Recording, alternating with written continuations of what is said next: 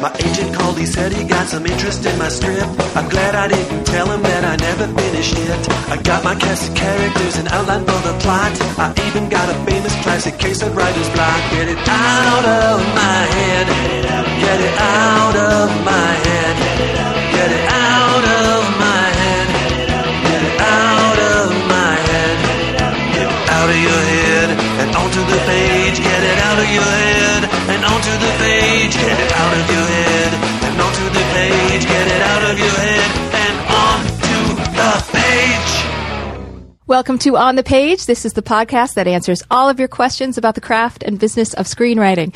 My name is Pilar Alessandra, and I'm the instructor and script consultant here at On the Page. And joining me as podcast producer is the original producer of On the Page. Joining me for episode number 250, Matt Belknap. Hello, Matt. Hi. Hi. How's it going? Good. I mean, it makes sense if it's episode number 250 that you would be here. I didn't know it was 250. I know. It's a big deal. Yeah, I haven't been keeping track of the numbers. Me neither, but I kind of looked at it and went, oh, how about that? Now it's a very special episode. Congratulations. Thank you. It's a big milestone. Do you remember way back 5 years ago almost? Remember? Yeah. It's just kind of exactly like it is right now. It is.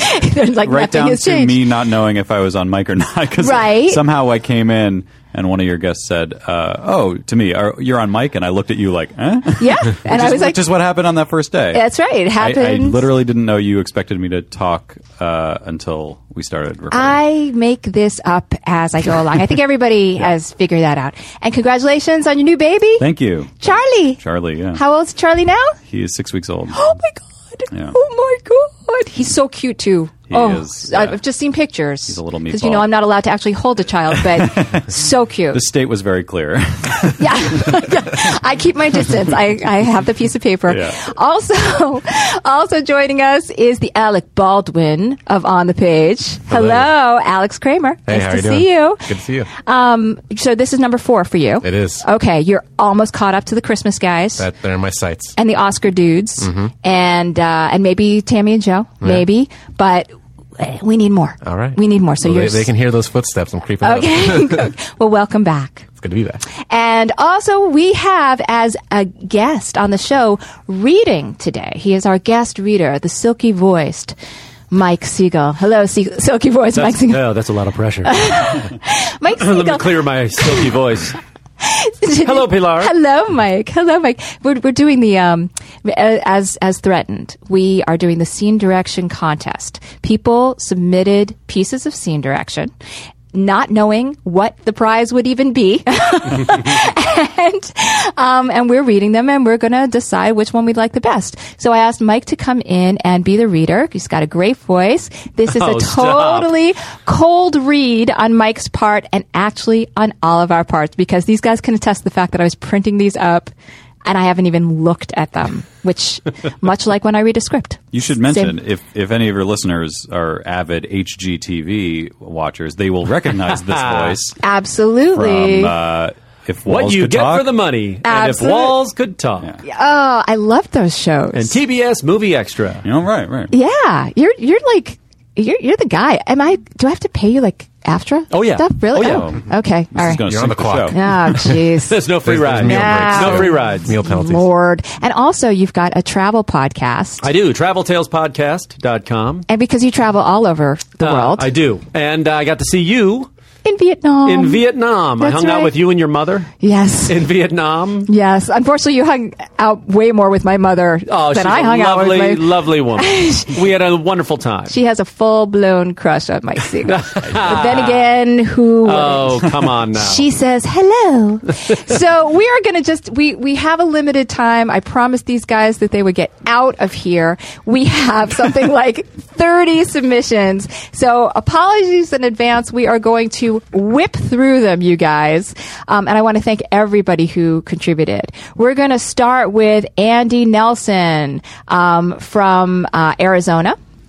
And it looks like in Surprise, Arizona. Hi, Andy. What? It- I'll say that was my surprise. See? And I met Andy. He's a great guy. He also teaches at Scottsdale Community College. And we're going to start with his piece of scene direction. Go for it. Interior, Asmunsen's basement, day. The rumble of the opening garage door shakes the room. Panic. The kid's worst fears realized. Dave grabs a fur. Evidence. Shuts the crate. They charge up the stairs. Too late. They hear the house door creak open. They tiptoe into the basement again and look around. Cornered. Dave spots the window well. He waves the others over and tries sliding the window open. It doesn't budge. Very nice. Very nice. I really love Dave grabs a fur. Evidence. It's okay to do a little cheating like that every once in a while. Yeah, very much so. Yeah, and it also has sort of an emotional feel to it. Mm-hmm. You know, it's like, oh, how you feel when you see evidence. What do you guys think? I like it a lot. I like you don't have to use complete sentences. Just saying panic conveys the emotion. Like all you're trying to do with description is kind of evoke a feeling and make clear what's happening. So it's okay to use stilted sentences or just as few words as possible. The one little criticism I might have is the very first sentence, the rumble of the opening garage door shakes the room. That's, I think, a longer sentence than it needs to be. Because the thing is, if people know if a garage door opens, it's rumbling. They already have kind of that feeling, I think. So I think you could probably shorten that down. Wow, you're like a one word kind of guy. Well, I mean, it can be a sentence, but like the rumble of the opening garage door shakes the room, I think is overly descriptive, perhaps. Yeah, Okay. I mean, it's a movie. You're not unless you're seeing this in D-Box or whatever that thing is called. You know what I'm talking about? There's those movie theaters that the seats actually shake when you're in an action scene. That's called D-Box? I think so. Really? I thought he was the center for the Lakers. But this isn't necessarily like the audience isn't going to experience the shaking, and that's a little bit much for a garage door anyway. So it's just, I agree with our friend here, and I also think you could cut worst fears realized. That's sort of editorializing. You could just, I like the succinctness of it, but you could even go further with that. Oh boy, you guys are going to be tough. I like we it. have to say something. I'm putting it. I know. You're not just gonna say know. perfect. Gold star. 30 of these people. 30. Okay, Mike.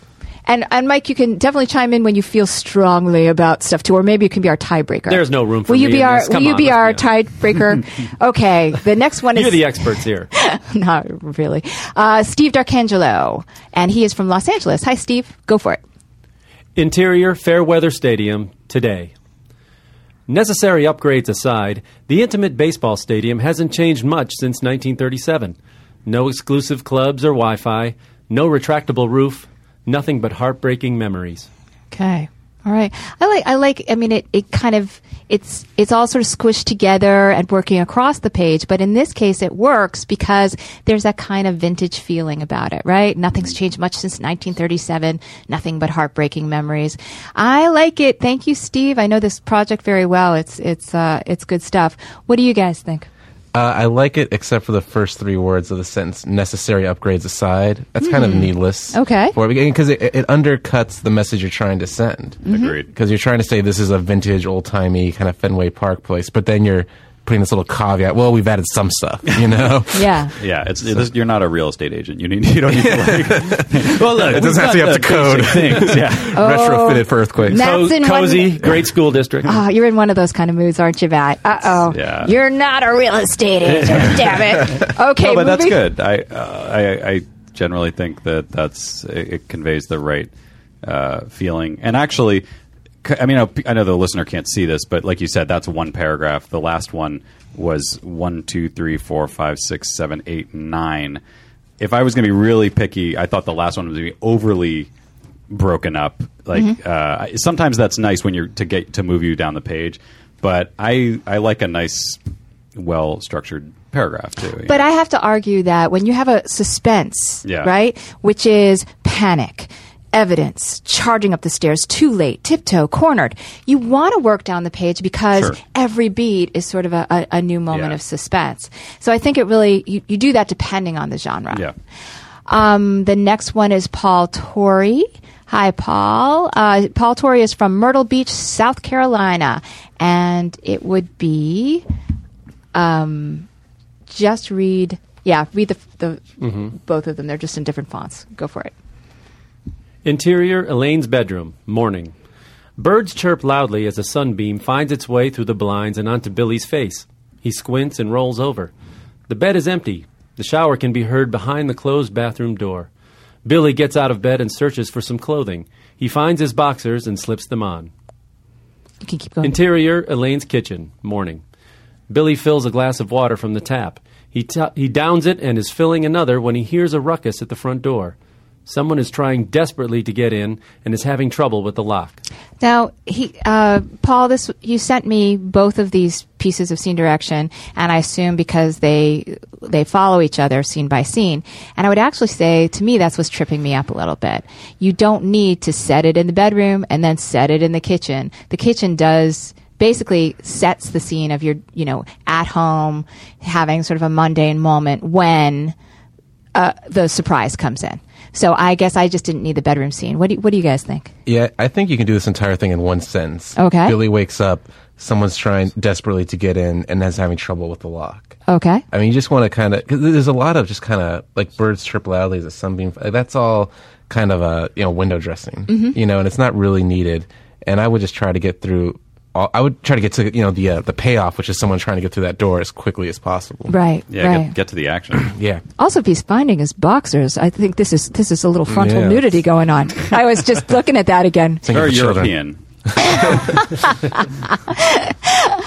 We're going to move on to Andrew Crawford. Thank you very much, Paul. Andrew Crawford from Idaho Falls. Hi, Andrew. Go for it. Exterior, night, Western Town Street. Late 1800s, Western Town. Sounds of a crowded saloon fill the air. The saloon door flaps fly apart as a man is thrown onto the street. He tries to flee, slips in the mud. A man follows, taking his time. He is a young man, lean, handsome, weather-beaten, and scowling. He kicks the fleeing man in the gut, sending him to the muddy ground. Again he kicks, this time to the face. Blood flies. Okay, I love things like blood flies. That tells me so much. I have to say, everybody can't see this, but Andrew, I do wish that you had worked down the page more with this. You've got one paragraph that's expressing all of this pretty much, with the exception of late 1800s Western Town. So had you paragraphed per beat, like when he tries to flee or when he kicks, then it would feel more like an action sequence, which is what it is, rather than sort of like a congested paragraph. What do you guys think? What I like is that it gets to the action. This isn't sunlight coming through the window, waking up, going through that. Like the story is happening as soon as we start reading. A guy flies through the doors. Somebody's attacking him. It's and the description of the young man I think is strong. It's a few quick adjectives to set things up and keeps the action moving. The one little change I would have is late 1800s Western Town. Just make up a proper name. That'll sound a lot better than saying Western Town. It's kind of generic. Let's name the town. What do you think the town should be called? Oh yeah, go Mike. Rattlesnake Gulch. Gravestone. All right. Gravestone. Okay. Yeah. For that matter, you might as well just name a date too or a year. I mean, it doesn't have to be lady. I mean, just Right. be specific. I always think it's better to be specific. I think the best thing about this is the description of the young man. I think that was unexpected amidst a scene that's very familiar. Like we've seen this a million times in movies. I thought that jumped out, and so it made me go, oh, okay. So this is maybe a little more interesting, and it's good because of the detail. I think goes back to the same point. Detail makes it unique. Lean, handsome, weather-beaten, and scowling. Yeah. Sounds a lot like Mike Siegel right there. Weather beaten for sure. Well, I also have a friend who's writing on a Western, and when you say late 1800s, it is kind of vague because is it before the Civil War or after? Yeah. Because that's a big difference in what's happening in the country at the time anyway. Absolutely. Could make a difference anyway. Okay. So that's what do I know? Well, as much as we do. Mike Siegel. That you know tons. Chris Westfield is our next person. Chris Westfield, I'm sorry. I'm seeing where Chris is from. I don't know where he's from. Go for it, Mike. Interior, counselor's office, high school, continuous. Courtney scans the room. Empty chair, scattered textbooks, the open window. A disturbing realization hits her. Exterior, Putnam City High School, continuous. A 3-story drop. Broken below lies Joni, motionless, arms, legs, and neck twisted in an almost inhuman directions. Scarlet red blood pooling underneath, contrasting with the white stone steps. Her lifeless eyes skyward. Courtney staring down from the window, completely rattled by the sight. Mouth agape, grief-stricken. Ooh, I like this. I mean, to me, I like the fact that it's set in a high school and there is this sort of broken human underneath. I like the images. I love Courtney staring down from the window, mouth agape, grief-stricken. I mean, there's so much motion here. And it does tell a story. The intro paragraph has Courtney realizing, oh no, right? And then she goes to the window. Here, I'm going to nitpick for just a second. I would have loved a minor slug line instead of exterior Putnam City High School continuous. That when she has that realization and opens the window, that she then goes to the window, and to the window is the minor slug, and looks down. A 3-story drop. So this is all sort of a continuous action from her point of view instead of the double slug lines. Just makes it easier to read. Yeah. It kind of carries you through. I agree with that. Because you have to kind of read it twice to go, oh, no, they're connected. She has the realization, and then we see this scene. Yeah. This is one that I feel like the context, out of context, I almost felt like the description was overkill. Sorry, no pun intended. But it's a lot of scarlet red blood pooling underneath, contrasting with the way. I mean, so my first reaction was, wow, this is, we get it already.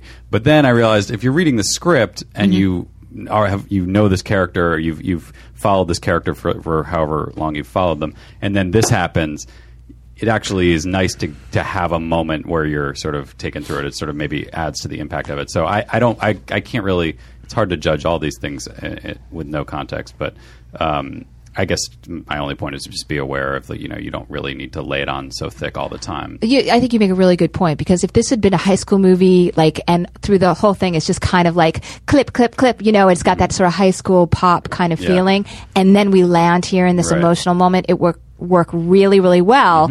So if it's this heavy all through. And if we don't know this character really, if we just met her, or if it's just kind of like a minor thing, then it's like, we don't need to dwell on this beat. It's obviously going to be more about the witness, Courtney. It's more about her experience. And so to me, it feels a little flowery. Okay. What do you think? Yeah, I mean, generally I agree with what Matt's saying.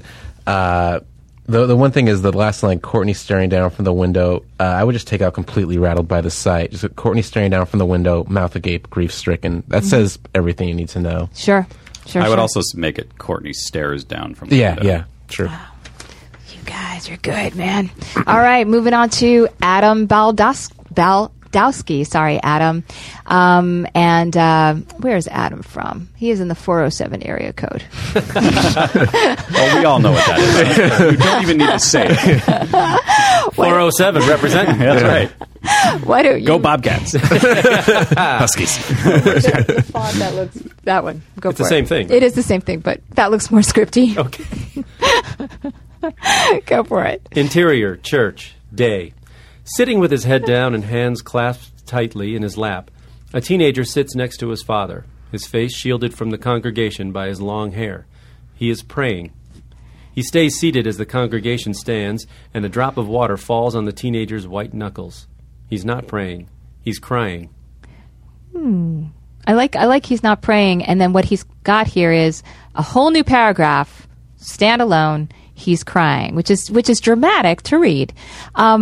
Now I'm gonna nitpick a little bit. He is praying. He stays. He's not praying. He's crying. So there's a little bit. I would have liked a tiny more flow in it, but I'm totally nitpicking here.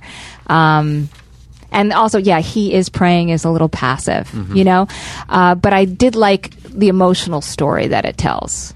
I would just futz with the words a little bit. What do you guys think? I think it's a pretty strong one. It reminds me kind of, they have that Hemingway 6-word story, whereas, like baby shoes for sale, never used. It kind of has a little arc to it like that. That made me cry right there. Why'd you have to do that? Oh my God. Yes. But I don't have like a real kind of nitpicky thing with this one particularly. It has a nice little arc to it. My first instinct was instead of he's praying, like Matt said with the first one, the other one, he prays. But then it kind of goes with the flow at the end of he's crying. So generally, I think this one's pretty good. Should it be he appears to be praying? I mean, I would leave it out completely. Yeah? You've described what it looks like he's doing. Ah, that's right. So don't contradict. I mean, it's basically he is praying, and then one paragraph later, he's not praying. Let's get rid of he is praying, right? I'm a real stickler for repetition of unintentional repetition, I think. And so sitting with his head down, a teenager sits next to his father. You don't need to say that he's sitting twice. So simplify that. So, Adam, it's a really good story. Hemingway was mentioned in the same breath as you, so that's great. But it's a little overwritten. More attention needs to be paid to editing this and getting rid of some of the unintentional repetition. I agree. Okay, we are moving on. This is Khalid Salim. Hello, Khalid, and go for it. Interior, doctor's office, day. Consumed in reverie, Don Hotat, a grizzled geriatric warrior, smiles, staring out of a window, embracing the shimmer of sunlight peeking inside the sterile room. In the final act of life, he is at peace, one with the world. All except for the screaming people surrounding him. Into frame comes a doctor, screaming a barrage of words. Don pleasantly tunes out. Joining the screaming party is his son James, a man wearing enough stress to make you think he was the parent. It's funny. It's like, at first I thought this was going to be a drama. It's clearly a comedy, right? I like the little sort of break into his peaceful moment of, all except for the screaming people surrounding him. I'm going to nitpick and say, into frame comes a doctor. This is not a movie about a movie, okay? So it was doing so well, you don't need into frame comes, right? You could just say a doctor screams a barrage of words. Don pleasantly tunes him out. What do you guys think? I think you're right about that. I also I love in the final act of life he is at peace, one with the world. That's a great character introduction. So nice work on that. But yeah, I mean, I don't know. I kind of got confused. His son James. So wait, is James the doctor's son? Or is he that's a good Don's point son? Because it comes right after the doctor. Maybe sort of a lot of information. I think maybe just simplify. I'm really tired, guys. I have a baby at home. I'm not following everything right Oh, here. the old baby excuse. Yeah, that's right. Oh, the How old long are you haven't gonna use slept that? in days excuse. I'm going to use it while I can. Yeah. Officer, I was speeding because I had a baby at home. What do you guys think? It's kind of like my same old note of too many words in the first sort of passage there, where the grizzled geriatric warrior is good because you're describing the character, but then shimmer of sunlight peeking inside the sterile room. My thing is, you just consider like how many scripts the script reader's reading. Like you want to move them along through the process. You want to. I kind of call it the waterfall effect. You want the eyes just keep falling down the page and falling down the page. When you get kind of overly flowery in your description, it bogs things down without really adding as much as you think it's adding. That's a good point. You could even take the first two paragraphs and just combine them. In the final act of life, Don Hotat is at peace, one with the world. It's like that's how we meet him. And that tells you what you actually need to know beyond shimmering sunlight and everything else. Yeah, the other thing I meant to say was that there's like just so many commas. I'm guilty of this when I write too, so I sympathize. But there's just so many. You're really slowing us down when you put that many commas into a sentence. Oh, he really hasn't slept, has he? Commas. The next one is Andrew Bumstead. Hello, Andrew. Okay. I know that name. This guy's he's submitted other. He things, has right? submitted other things, and I think he's done very well. I think he Yeah. won once. A logline contest. Yeah. We should disqualify you, Andrew Bumstead. No, we Can't want come all- in and win them all. Okay, go for it, Mike. Exterior, Wickshire, day. Rusty, foreboding gates, tall spires, evil gargoyle faces. An old chain dangles from the bars, clanging against the metal and creating a hollow, constant noise, like the chiming of a clock. Interior, manor, day. Young Lizzie, bright-eyed and adventurous, watches the pendulum of the grandfather clock swing back and forth as it strikes 12. Look at you doing a little editing for this Yeah. guy. Did I miss something? You edited out match cut to Oh. Interior Manor Day, Sorry. which actually, It should be cut. it should be cut. Oh, wow, I did that subconsciously. That's what I do. You're welcome, Andy Bumstead. Honestly, I don't know. When I used to read scripts, I often just skipped slug lines completely. I read as little as possible because I just wanted to keep going. And usually you sort of know where you are anyway. You almost maybe subconsciously pick things up. But things like that, you just kind of blow past it. But yeah, make people's lives easier and just leave it off. Yes. Sorry about that. But No, but it it's a little does. different It because does. these things are written in like email format. Yeah, not that's script true. Format. No, but it does say something. Again, some great description here: rusty, foreboding gates, tall spires, evil gargoyle faces, an old chain dangles. So it's definitely setting the stage very well, and then we contrast with young Lizzie, bright-eyed and adventurous. To me, it has that kind of like fable-esque kind of feel, like I don't know, Hugo-esque a little bit. So Or I like think Tim Burton or something. Yeah, I think he's setting the a fairy tone tale very quality. well. Yeah, fairy tale. So, what do you think? It's just kind of addition by subtraction. Like the sentence, an old chain dangles from the bars, clanging against the metal. I would stop there, and you don't have to say creating a hollow constant. We know what a chain rattling against the gate kind of sounds like. And also the clanging, again, it's when you're using ing words, it's always better to use like the more active, just clangs against the metal. But you have an old chain dangles from the bar. So, okay, there's the active verb right there, clanging against the metal. So would still it's say like you're, clangs. yeah? But then it would be an old chain dangles from the bars, clangs against the I say metal. and clangs against the metal. Oh, then you get a little. And then it's there's a little bit of poetic license. Like usually, I do think less is more. But the chiming of the clock then it's like the chiming of a clock, and then that takes us to the next scene where young Lizzie is watching the grandfather clock. So it's a nice. It's nice writing, but you have to weigh how much you want to show off versus how much you want the person to finish your script. Yeah. I like it. It sets the tone, because if it was overly terse or too contemporary, it wouldn't feel right. It doesn't give the same feeling. Yeah, I get it. If this Absolute is sense the of opening, fun. I think I just feel like in the opening, and I assume this feels like the opening of Yeah. the script. You do have a little more license to sort of paint a picture, and then once you get into the action of the story, it's like let's just tell the story and not bog down. Andrew Yeah. Bumstead, you're going back in my like pile. Uh-oh. Are we supposed to be marking our favorites? Because I sort of am. Yeah, we'll take a break. Then, You've had a baby. You're not doing it. that's right. I'm not qualified. You're not qualified. You shouldn't even be here. Honestly. Our next person is Ola Hall, all the way from Sweden, and she mentions even though the scene takes place in Denmark.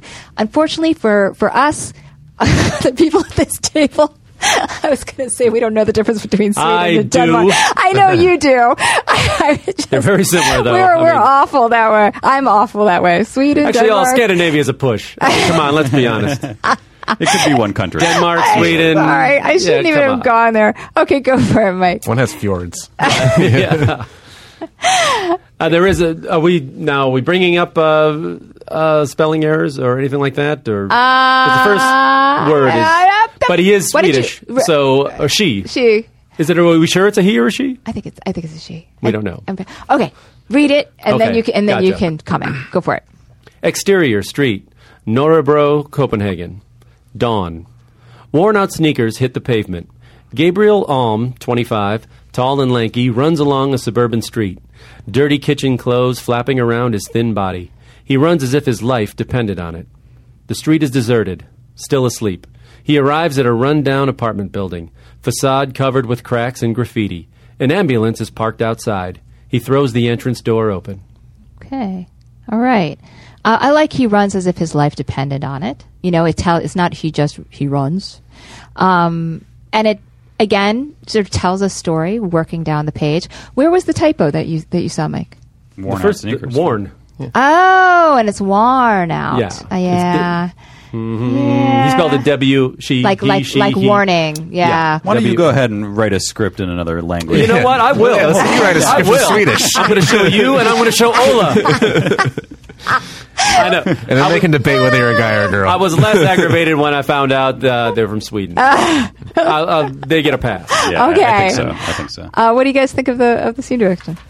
Generally, I like this one. I don't really have a particular grievance with it. I mean, it kind of hits the notes. Like it moves everything along. It describes the character. It sets up the kind of the tone where you feel a sense of sort of panic as they're running as if their life depended on it. I think this, pretty much, it's not the greatest piece of scene description, but it very effectively sets up what is happening. Yeah, and Ola says that it's the opening scene. So it definitely, there's a lot of movement there, a lot of excitement. I was wondering about kitchen clothes. Does that mean he works in a kitchen? Dirty kitchen clothes flapping around his thin It's a good body. question. Might be a Swedish thing. Is that a Swedish thing? Yeah, I mean, I think I'm it's wearing my kitchen clothes right I now. know. I mean, is that what you wear when you cook at home, or is that he works in a kitchen? This is I don't know. It's Yeah. before you search for your boxers. So. Yeah. Matt, did we get what you thought? I agree. I thought it was good. I think it's the only minor thing would be that guy might put a comma instead of a period after Suburban Street. Dirty kitchen clothes flapping around his thin body is not really a complete sentence, but But I think don't you fine.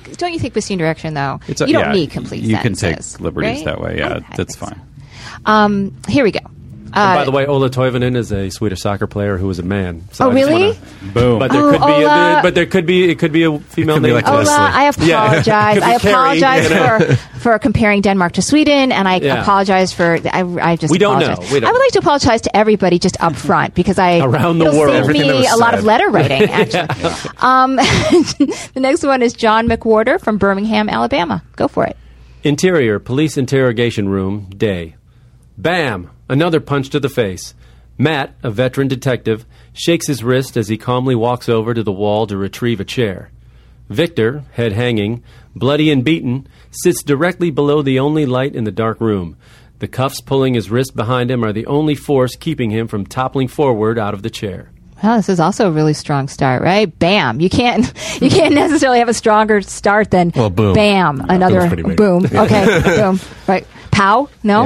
Yeah. I like Victor head hanging, bloody and beaten, sits directly. And now this is a cliche as Yes. far as the interrogation room, and I wonder if it is a pointed cliche, like if we're then going to be surprised. So I'm not going to the description of it works great. The actual content, we've been here in a million movies. I don't know. What do you? What do Yeah, you it's like guys sometimes you need those scenes, and we don't know. Yeah, like you said, we don't know whether there's a reason, that we're starting here, or whether it, the script as a whole will sort of bear out whether this is is going to be okay or not.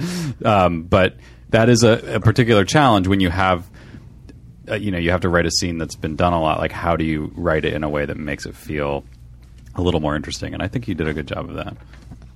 Yeah, I agree with Pilar. I mean, I think the description itself is very effective. It's just such a familiar scene that I don't know how it's going to churn out, but if I was writing this, I would really want to try to find an original twist on it, just because. even by the end of the scene. Oh, yeah, so definitely. John, think about that. If everybody comes into this scene and they go, "Wow, really good writing," but I've been here before. If you can surprise us, if you can continue to write to the end of the scene and completely shock us with what happens next, or pull back to reveal that it's not what we think, something like that, then for the story, you'll definitely do your job. Scene direction, you did an excellent job. We're going to move on to Aaron Noden, and he is only 20 years old. Okay. It's youth. Oh, and I'm sorry, and he's from the UK. Go for it. Bottom of the page. Interior motel bathroom, day. Time crawls by. Dunaway, 40s, lethargic, drags on a cigarette like it's oxygen. Sweat stains his Hawaiian shirt. He mimes into the mirror. Swaying like an old crooner, he smiles, pretending to greet imagined passers-by, tipping his conspicuous Panama hat. Too casual. In a second, he draws a gun. He raises an eyebrow. James Bond, pleased with himself. He points with the gun when, bang, it goes off. The mirror shatters. Dunaway lets out a high scream, hopping backwards and dropping his firearm. There's a lot here, a lot of mood. Mimes into the mirror, swaying like an old crooner. I think this is great. I think, Yeah? I think this is my favorite one so far. Really? Okay, tell me why. I think it sets the tone. It's character based. It's giving us a lot of it, like indirectly giving us a lot of information about who this guy is. I mean, we're not really sure, but we get that he's sort of he's playing different characters and sort of practicing different characters in the mirror, which I think is interesting. And then there's like the he sort of deflates the situation with some humor at the end, which I like. We don't know where this guy's coming from or what's going to happen. There's a gun that's sort of suspenseful, and then it's just kind of funny that it goes off and he kind of squeals like a little girl. Yeah, I agree with Matt completely on this one. And I think a big thing is because this character feels different from so much of what we read. Like, it's usually, the steely-eyed Special Forces soldier or like the goofy slacker doofus. There's something about him that reads kind of like unique and compelling. I sort of want to know more about this Dunaway guy.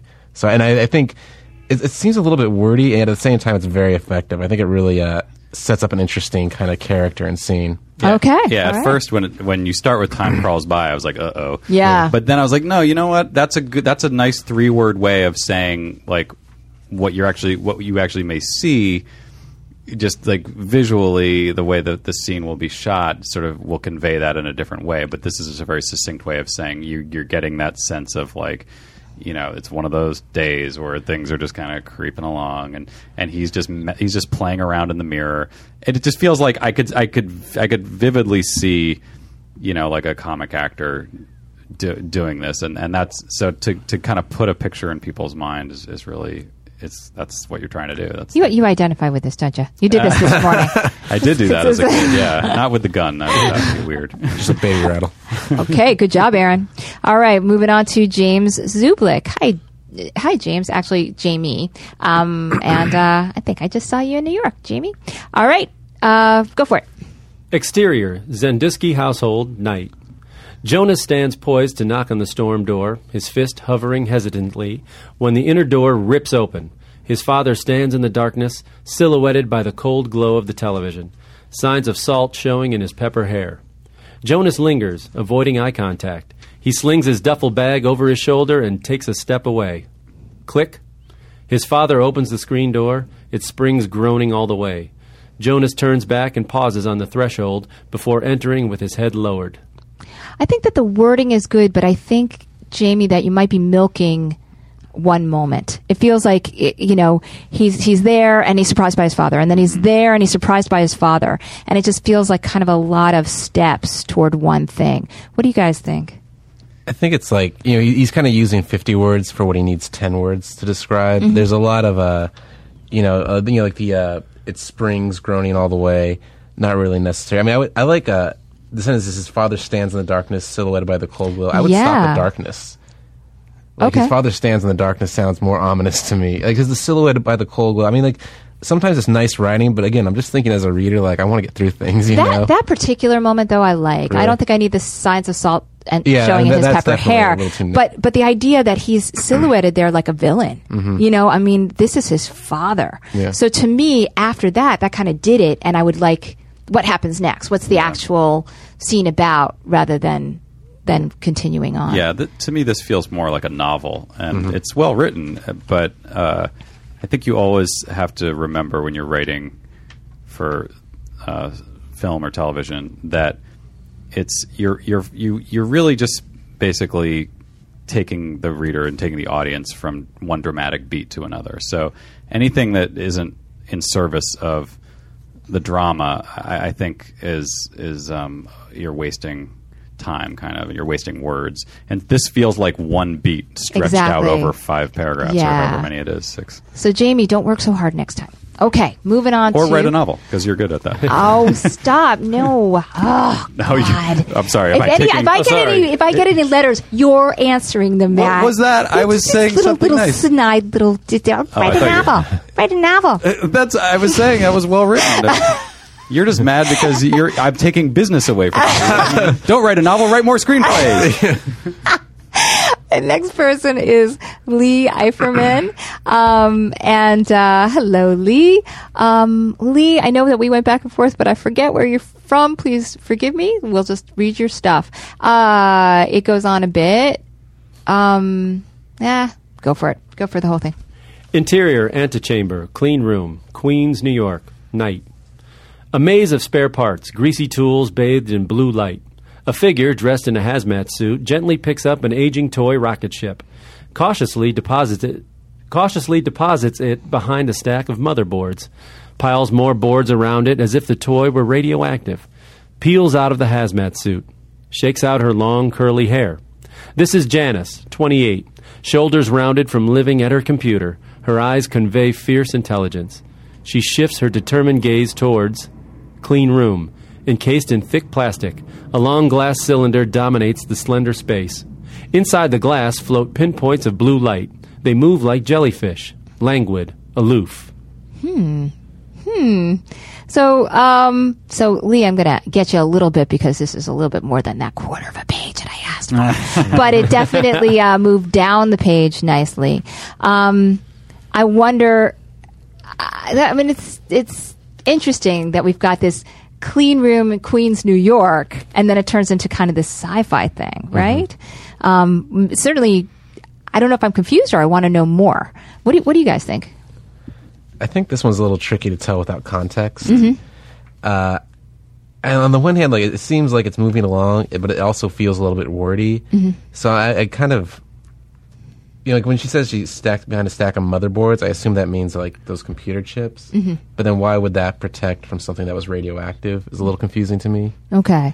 So I don't know. I guess it's TDVD. I need to know a little more to really. You know what I think might even work better would be that instead of sort of tracking her first and then moving into the clean room, maybe start in the clean room and then we meet her. Yeah. So that we feel like, oh, well, this looks really sort of weird and sci-fi, but here's Janice, and she's used to this in some kind of way.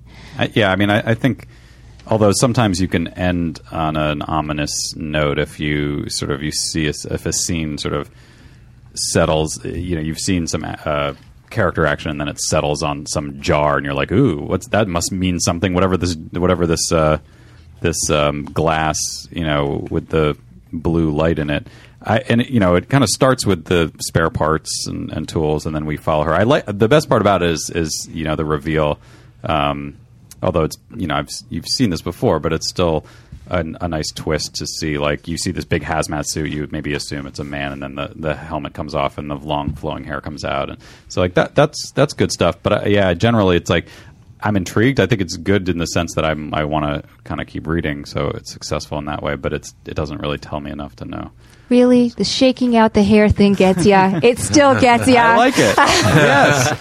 Well, it's cool. First of all, a hazmat suit is cool. It's like this big hazmat suits are cool. Weird foreign thing. That's true. And it is probably the best way to show that she's a girl. Yeah. Okay, we're moving on to Tim. Oh, I'm going to say this wrong. What do you think it is? Aucoin? Tim Aucoin? Okay, sounds good. Aucoin? Okay, Tim. Here we go. Go for it. Exterior, outer space. A vast ocean of stars against black abyss, their phosphorescent glow blemished by a microscopic speck. As the speck drifts toward us, it swells into a monolithic planet, smothered with intimidating architecture, infinite rows of columns and spires. Title over. Shawshank Maximum Security Prison. Number of prisoners, 81,432. A small ship approaches a radial door located at the bowels of the massive prison. It waits for clearance with landing lights flickering.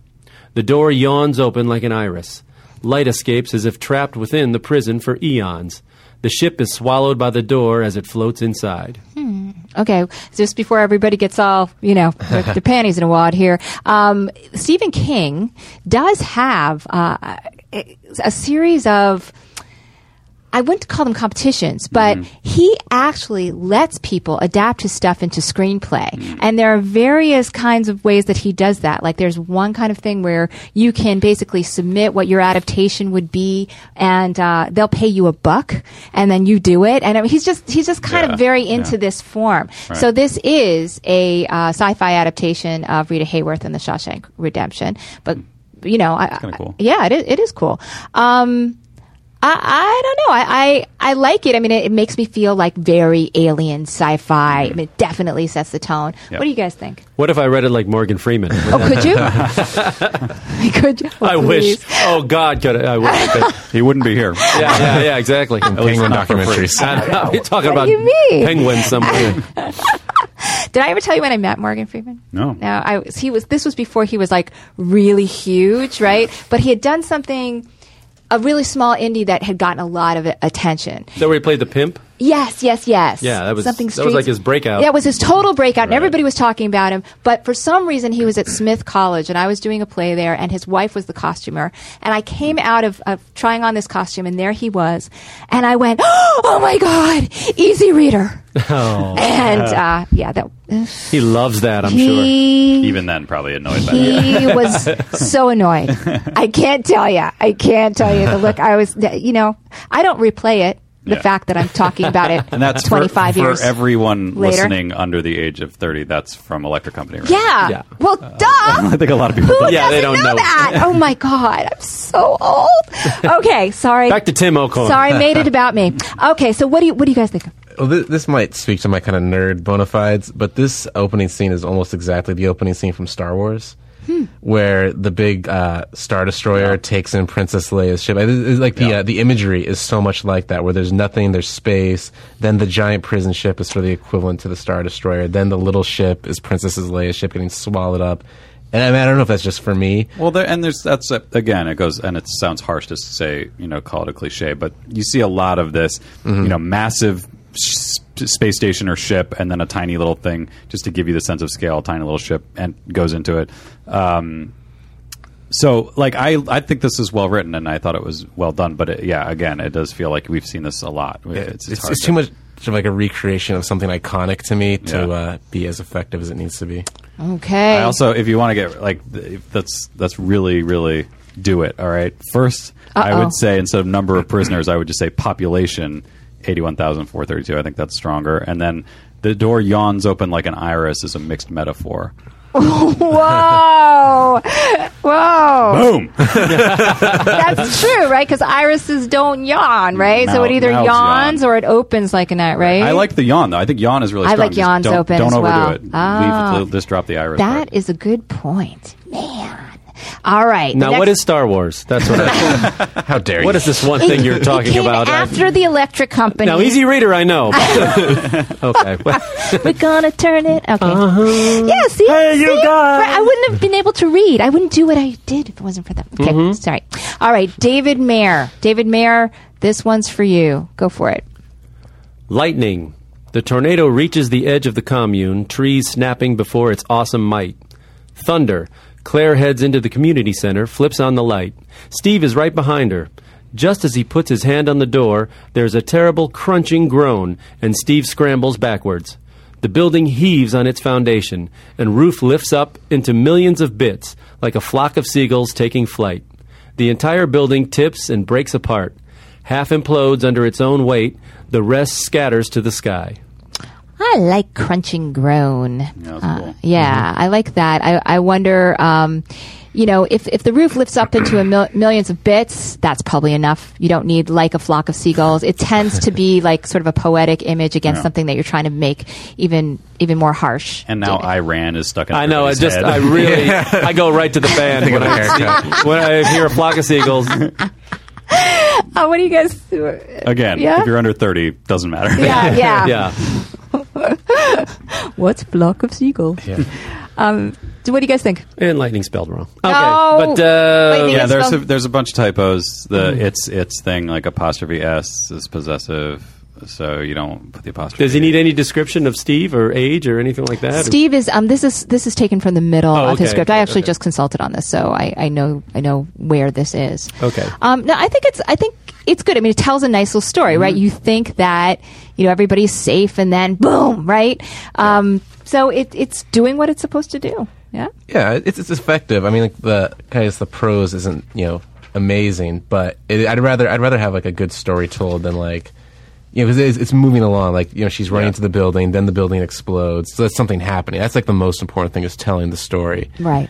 Yeah, that's I feel like I ran into this all the time, where like sometimes you'd read a script and there's some misspellings and some things like that, and on the one hand you're like, well, couldn't they have cleaned it up? But on the other hand, I like a script that's it at least engages me. Like it could be grammatically perfect and really boring, Yes. or it could be like this, which is maybe needs a little cleanup, but it's effective. So Yes.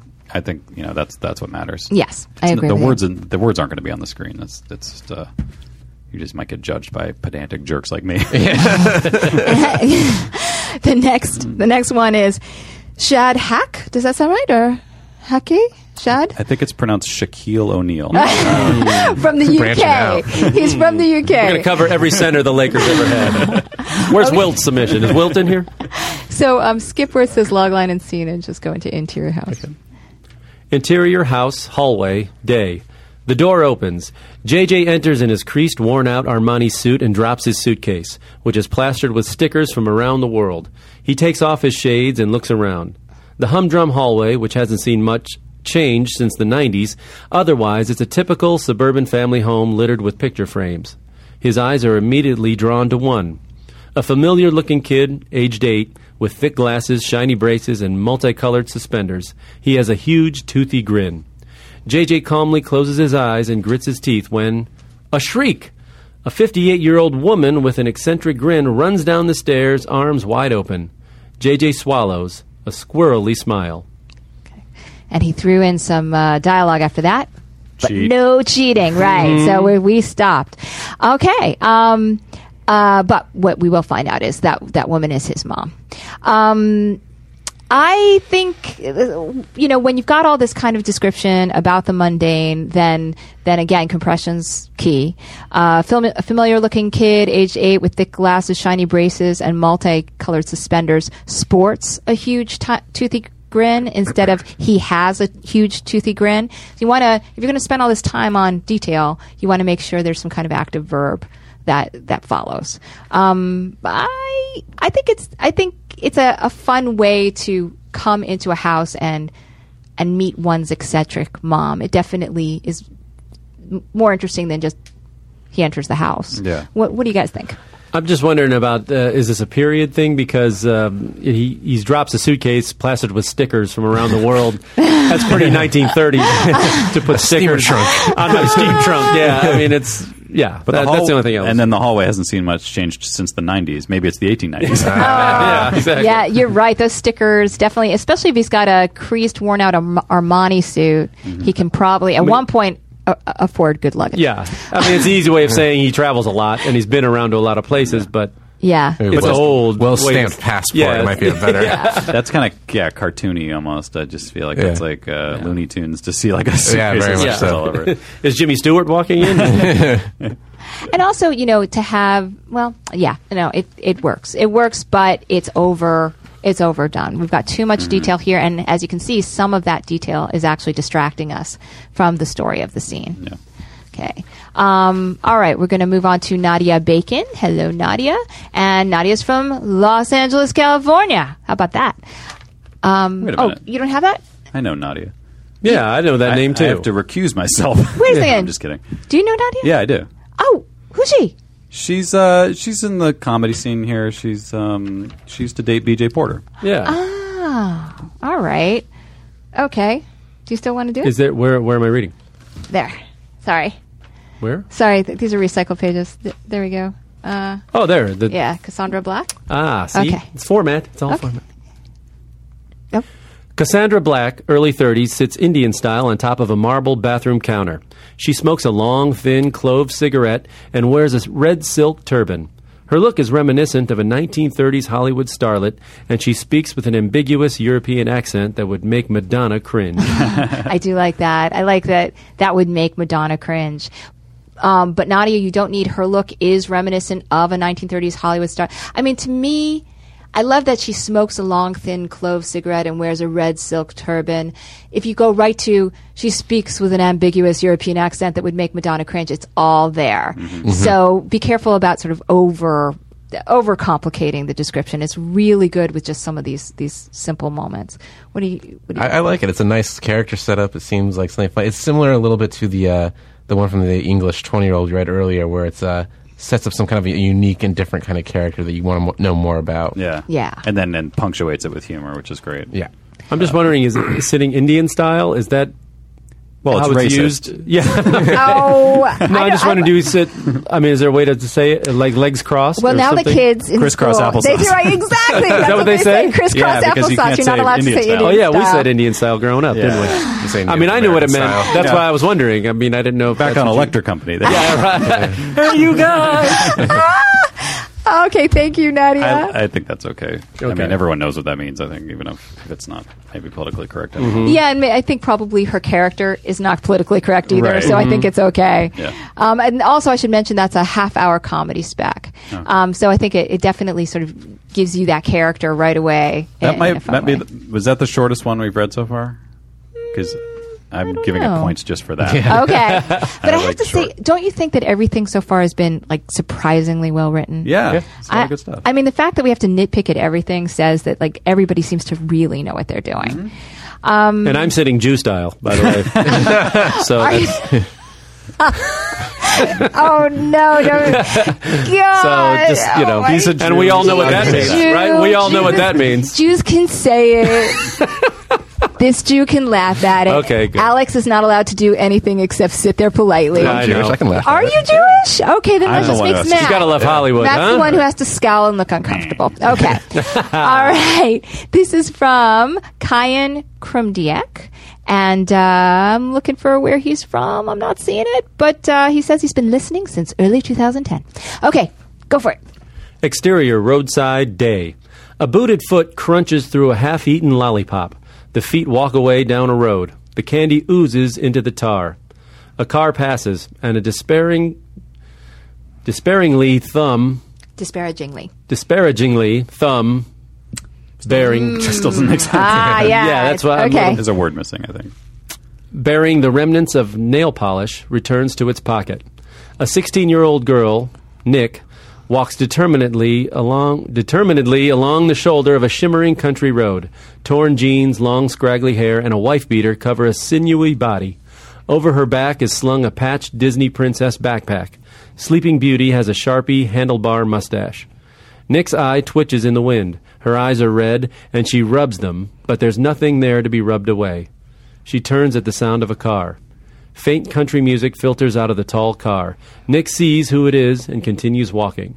Well, okay, so right away, Kyan, you know that what we're going to say, there was a word missing, probably a disparagingly something thumb. Yeah. But if you think about it, you don't need any of that because if you have, a thumb bearing the remnants of nail polish, right, then you get it. You get sort of what's happening here. Is the idea that, I guess this person's hitchhiking, but they're just sort of saying that in a very obtuse way? Is that I think she's supposed to be kind of like, she's just kind of like this scraggly kid, 16 years old, so all the half-eaten lollipops and the remnants of nail polish are supposed to make us feel that way, a little punk.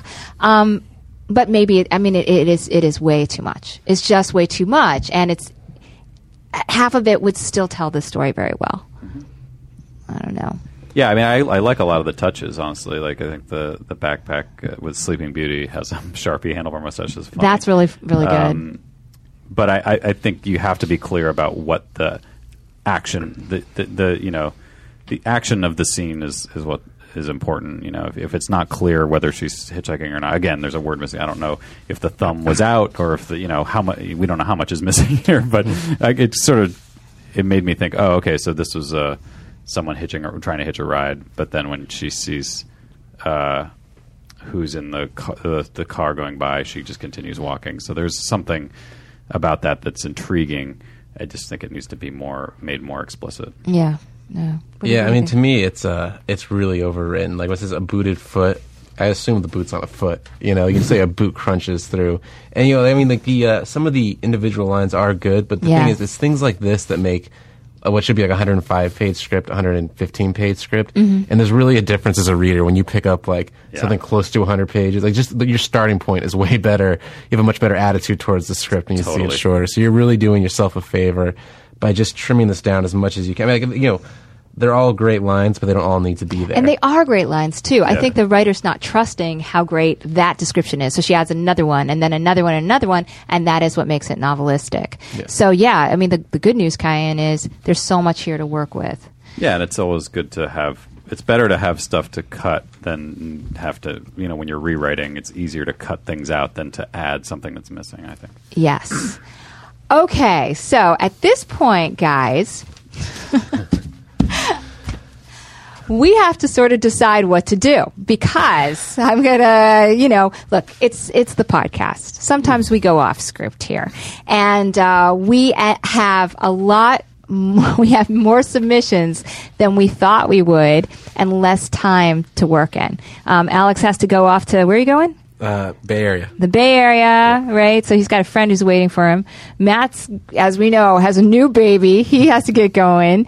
Mike has no idea why he's even here to begin with. So what do you think we should do? Should we make this part 1 and then we do a part 2 and then put them together? Can we do that? Can we reschedule? If we are going to break it, I think we close on this next one because it's my favorite so far. Yeah. Okay. I feel like you do have to kind of. Yeah. Do We this. do have to. All right. We're going to close on this God. next Who is time. this? Who is this? This is Cliff Garska. Cliff Gartzka. I'm just saying I'm going to put out a watch for Cliff. Yeah, Cliff Gartzka Sr. Okay, Cliff Gartzka. Interior on the Page Studio, afternoon. Entering the studio at the crack of noon, Pilar Alessandra, confident, 28, 5'2", 85 pounds. Visually so funny. inspects the room. Striding to her secret gummy bear dominatrix wall safe, Pilar dials the combination, enters. Lawrence Cruz, Australian, shy, 42, 6'6", 250 pounds, enters. Looks around to see if Pilar is in the studio. Grabbing her daily fix while changing into her leather garb, Pilar spots Lawrence. Pilar cracks the whip, Oh no! both literally and figuratively. Dropping to his knees, Lawrence licks Pilar's stiletto-heeled boots clean as the podcast theme music starts. Yeah, this is my favorite. I think So we this is the found a winner. winner. Yeah, I think so. You don't have to do part 2. It's over. How does he know me so well? It's amazing. How does he know my 28, age and 85. weight? Yeah, It's that was just This is why you go through so many producers. It really, that is true. Well, as we can tell, Lawrence isn't here today, Right. so now we know. But Cliff, a little too much detail. I would say. Thank you, Cliff. So part 2, we can schedule it. Yeah. Sure. Do you guys mind? No, it's fine. Right? Okay. We're all kind of shrugging and Like, looking away. we could do something else. I could pizza. I'll figure it out. Keep okay. talking. All right. What else? Cheesy bread. Babysitting. Pat Okay, now we're could going. do Now it we're getting- because I'm, Just saying I being. have to have a child now so you can babysit it. I don't know. What do you want? I don't need anything. I'll come. Oh, thank you. See, How Alex many just do we wants have to- left? That's the question. How many are I'm just left? in love with the Well, sound of my own voice. We've got. Look, we got all those left. We've got another We got a lot. hour That's a left. lot, Yeah. So I said that this is episode 250. So I don't know if it's 250A? this is 250A. That's Yeah. right. Okay, we'll figure this out. Yeah. We'll figure it out. Thanks for listening, everybody. Listen for part 2 very soon. Very soon. You know what we should do? Okay, forget it. It's not episode 250. We'll just we'll put both parts together and we're going to release it as one episode. Is everybody cool? Yeah, Right? sure. So it'll be like a 2-parter, right? But it'll all be at one time. Right. So I was just going to have to write all these people and tell them just hold their horses. Okay? Right. It's not episode 250. That was false. This is like an M. Night Shyamalan. The whole time I thought we were in episode 250. I know. Turns out Who Bruce knows? Willis is the dead. space-time continuum. Right, who knows when this will actually come out? It could be interesting. Oh my Maybe gosh. by that time it'll be episode 500 and I'll be 50 years old. That sounds pretty good. Oh, Although- just gave away my age. Okay. All right, guys. Thank you for listening to part 1. Part 2 to follow very soon, if not immediately. And go to onthepage.tv. Go to the travel podcast. What is the TravelTalesPodcast.com. Travel Tales And we're also Podcast. on iTunes. .com. Go to Never Not Funny. Podcast.com. Podcast.com. Yep. Okay. And Alex, Come over and hang out. Okay, and Bring some beer. go hang out with Yeah. Alex. All right. Thanks very much for listening, you guys, and have a good writing week. We are on part 2 of the Scene Direction / Action Line podcast with Matt Belknap producing. Hello, Matt. Please let us leave. No, you can't. Actually, it's, We've been here for 17 days. it is 2 weeks later because we ran out of time the first time. So it's 2 weeks later. Your baby is now 8 weeks old, not 6 weeks old. I Yes. think he's walking now, right? He is so many milestones. I don't know. He started smiling, cooing. He's going to be reading a few of these. Yeah, actually, he's going to come in for the last part and give us his take. Thank you, Charlie Belknap. And Alex Kramer is here, back with us. Hello, Alex. Hey, how are you doing? He's already been to Oakland, right? And That's true. back? Yeah. Right? You made it that day? Big road trip. Okay, excellent. So no hangover stories, nothing like No. that? Okay. Plenty of time to recover. No tattoos, nothing like that. All right, Well, we're good. later. Okay, got it. And then also rejoining us is Mike Siegel. Hello. Hi. Hi. Have you released any travel podcasts since we've I've had a talked? couple. Yeah? Yeah. People have been traveling all over the place in 2 weeks. And they're all asking about this show. When's it coming out? When can we hear it? And in the meantime, since this has come out, or since the last time we did this, we have a new website. Go to onthepage.tv. You'll see a brand new website there. Also, you can sign up for Camp on the Page. Oh, my God. Camp on the Page. And every week in Camp on the Page, we will be exploring a different medium or a different genre, different scripted medium or different genre. And we're going to be doing pitching and half-hour writing. We're going to be doing reality and documentary. It just goes on and on. Panty There's so raids. much, Camp, right? exactly. Whatever Archery. you want. Maybe some archery. Maybe. You're going to do a whole one just dedicated to Jason from Friday the 13th. That was a camp. We should do a horror one, Yeah. but we don't. We have comedy instead. Comedy Meatballs. with Steve- Meatballs week. Steve Kaplan. If this works well, we'll just keep doing stuff like this. Of course, your Ernest Goes to Camp tribute will Sure. be fun. And we have T-shirts. Oh my God. We have Just t-shirts. when you thought On the Page couldn't get more adorable, here comes Camp on the Page. Camp on the Page. And it's going to start on July 15th. If you do all 7 weeks, it is the low price of only $350, which is $50 a class, with all these different guest instructors coming in. Laura House is coming in. Oh, nice. Yeah. And if you do it class by class, it's $65 a class, because I just want to keep it like cheap and let people come in and hang out for the summer. And yeah, and it's on Sundays, 1 to 4. So And so if you look fall for it. asleep, Pilar will put your hand in a bowl of water. That's right. That's right. You wake up floating in the middle of the lake. Right after I short sheet your bed. Absolutely. God, I loved camp so much. Camp is the course you best. No, well, what do you mean? Of course I did. Because you're an extrovert. We were just talking about this before, like how I'm a social misfit. That just gave me great anxiety to go to a camp, because I was like, I didn't know anybody and it would freak me out. But of course you loved it. You probably ran the place. I did run the place. So, is there a problem with that? I'm Not confused. for you. Yeah, right. Isn't that why people go to camp, to run the place? Okay, never mind. We can't all run the place, Pilar. Well, here we are at the precursor to Camp on the Page. It feels like Camp on the Page. We are reading scene directions and action lines sent in by people, and there will be a prize at the end of it, and I will know what the prize is by the end of the contest. Okay, so Mike is going to continue reading. The first one is Keith Storier. And where's Keith from? It looks like a long distance area code. Look. 44079. Ooh, that's another country It's a altogether. whole other country. It's Keith Storier Don't from give another his phone number. country. 4-4 is the country code. Okay. Well, what do you think, travel guy? Mike, you know might all the be, country codes. might be Great Britain. Okay. Might All right. be. All right. Keith, I know I should know this because I know we've talked. I'm sorry. Okay. Go for it, Mike. Interior, museum basement, day. A vast vaulted room packed with books, paintings, religious artifacts. It looks like an art gallery and a junk shop had a fight in a church. The only light comes from a desk in the corner. A man, engrossed in some ancient manuscript, half-eaten sandwich in one hand, pencil in the other. He eagerly jots notes in his tatty leather journal. He is 30, bespectacled, suit and tie. If this were present day, he'd be called nerdy, but in 1891, he's bookish. This is Montague Rhodes James. I like, it's interesting. I think if this were this would be that. Yeah. I think it's cute, and I think that it's descriptive. I wonder if there isn't a little much of it, and I also want to make sure that the tone is what he's going for, because right now it does have kind of that, like, it's got like a charming Sherlock whimsical. Holmes feel to it. Yeah. So Keith, if that's what you're going for, you're on target. What do you guys think? I loved it. Yeah? I thought this was great. Like he got a laugh from all of us, really, on the art gallery in the junk shop, How to Fight in a Church. That's a great line, and really descriptive. Maybe a little like you could pare it down a little bit with the like.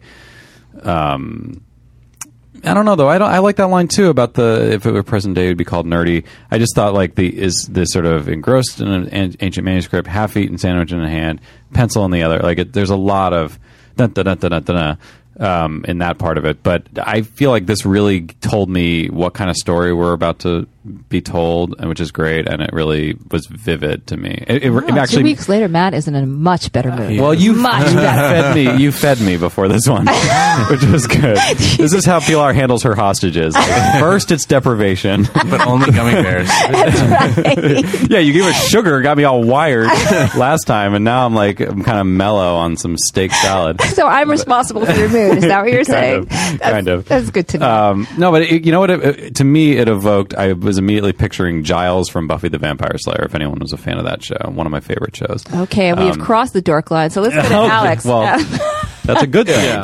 That's a good thing. That was a great show. I don't have a ton. Got any grown-up shows you can reference?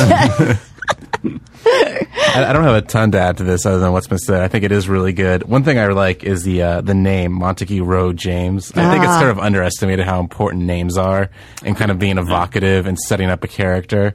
And the only thing I'd add is it is a little bit long, but for a protagonist, I think that's okay. Like as long as it's a main character, you can get away with this much. Anything less. Any like lesser character you'd want to try to do in 1 or 2 lines, but for setting up your protagonist, that's good. And let's note that his leather journal is tatty. Yes. Yeah. It's tatty. That sounds very British. It does. I don't even And know this what it is means. from this was a TV pilot. I think I get the sense that this was the opening thing. But this is from the Weird World of M.R. James. Yes. So, Should yeah, it be tattered? Should it be tattered? No, I think that's a word. Tatty. It sounds like a combination of tattered and natty. Yeah. Maybe it is a word, but even if it isn't, it got the point works. across, which was kind of cool. Yeah. Okay, our next one is Joe Scott. Hi, Joe Scott. He says he's a longtime listener of the podcast. And Joe, you gave us a whole scene with lots of dialogue in it. So I've actually circled a piece of scene direction. So I apologize that it's not everything that you submitted. We're going to go down, guys, to Exterior Car Show Day. Exterior Car Show Day. Amanda walks past rows of sparkling midlife crisis machines with her best friend Kim, late 20s with a mischievous face. She's the sweetest girl who ever punched you. I love that. She's the sweetest girl who ever punched you. That's a lot of fun. I think Amanda walks past rows of sparkling midlife crisis machines. That's hilarious. at the car show. That's really good. Yeah. With her best friend Kim, late 20s, with a mischievous face. That's the only place it goes wrong, because it sounds like she walks past it with Kim and a mischievous face, right? And it's just a little clunky. Yeah, just right there. But I loved the description of the midlife crisis machines. That was good. And The sweetest girl who ever punched you. I like that. I like that. You know that girl. Oh, Yeah. Oh, do I? It's a good punch, though. I'll take that punch quite often. I like it just because it's tight and punchy and evocative, and it just it tells you that's the big thing with description, is saying the most with the least, and this does a very good job of that. It just getting everything important out there, and also having like a little life to it with the midlife crisis machine. That's a great line to distinguish yourself. Absolutely. Yeah, that line tells you the point of view. You know what I mean? Like that is a really kind of clever and subtle way of conveying the sense of humor, the sensibility of the overall, like how you want this whole thing to play, is like that is a specific sense of humor and a specific way of thinking of the world or looking at the world that hopefully carries through the whole script, so you kind of know what you're in for, which is good, which is great. Cool. Thank you very much. Okay, we're moving on to Thomas Gavin from Manchester, UK. And he says that this is taken from a 15-minute script. So this is a short. Okay, go for it. Interior, Wolf's apartment, living room, night. Wolf, 51, is slouched in an armchair staring daggers at the television. The aging, unkempt Wolf bears pointed yellow teeth and wiry dark hair all over his body. He is dressed for an evening of solitude, just how he likes it. He drinks scotch on the rocks and is no novice. Okay. So really fun visual right up front. Just the fact that we've got like a werewolf watching TV is hilarious. I think the way, since we're judging it less on what it is and more on how it sounds, he is dressed for, he drinks scotch. That kind of thing is sort of my little red flag. I feel like there's always a way to sort of work that in. So like Wolf 51 dressed for an evening of solitude, slouches in an armchair staring daggers at the television. Like that might have been a way to get that in instead of he is this, he is that. But I think it's really funny. I didn't get that he was an actual werewolf. I thought when it said the aging unkempt wolf, I thought they were just repeating his name. His name is Wolf, but you're probably right. Pointed yellow teeth and wiry dark hair all over his body. Oh, all over his body. It is England. The dental care there is. Oh no, God! And there go the view. There's okay. Okay, I get that now. The hair is because the teeth. He may just have weird teeth, but wiry dark hair all over his body. He might just. It might be. But the fact that I'm not going to say it. I will say it did kind of hit me in the same way that I didn't really know. It's a little vague because he's dressed for an evening of solitude. So he's like still Wolf is his nickname or something. Yeah. And then, oh no, it's a wolf. Yeah. Well, maybe just say the aging unkempt werewolf. True.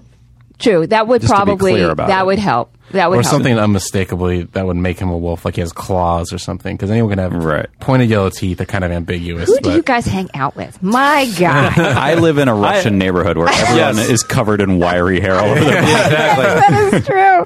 Okay, we're moving on to Robert Dylan. And Robert Dylan is from New York. Well, I don't know if it's New York. It just says New York. But I'm adding the other New York. I've moved him to Manhattan. Okay, so go is this for Bob Dylan? Wait a minute. Oh my God. Bob Dylan. It is Robert Dylan. We're big fans, Bob. Okay, go for it. Exterior, Manhattan, night. From above, traffic courses through cross... Let me do that again. From above, traffic courses through cross streets and avenues. Dive in on the Upper East Side. Lights blur and become... Interior, apartment 2B, kitchenette, night. Blood, cascades across tiles, funneled in a crisscross fashion by the grouted grooves between them. Spews from a flash of forearm flat against the floor. Sirens, interior, 1601 York Avenue, night. Sirens whir and spin as two police cruisers converge outside a 5-story pre-war walk-up. 4 officers spill out, storm the doorway. Okay, so I'm sorry, I was a little awkward. Well, it's hard, grouted grooves, things like that. Flash of forearm flat against the floor. Right. That was like Dr. Seuss. You're very Flash of. So readability aside, I mean, as far as external readability, it actually. You have to kind of see this one because it moves down the page. He's got from above, -- new paragraph, traffic courses. And then we have blood, new paragraph, cascades across tiles. New paragraph, spews from a flash of forearm. So I really do like the way that he's working down the page and creating that kind of thriller feel with it. It may be slightly overdone right now because you have to kind of figure out what's leading to what. As far as all the cutting off of one sentence with another. I would say, Robert, that just using your paragraphing would have worked just great. You don't have to add all the dashes, all the cutoffs, things like that. Yeah, to me, it's definitely a little overwritten. Like things like grouted grooves is just an odd thing to read and to see, and it almost seems more humorous. And then flash of a forearm flat against the floor seems like you're trying a little too hard. Like I would try to do a little quicker, a little punchier, and not try to be quite. I mean, you want to be clever, but like not showy, you know.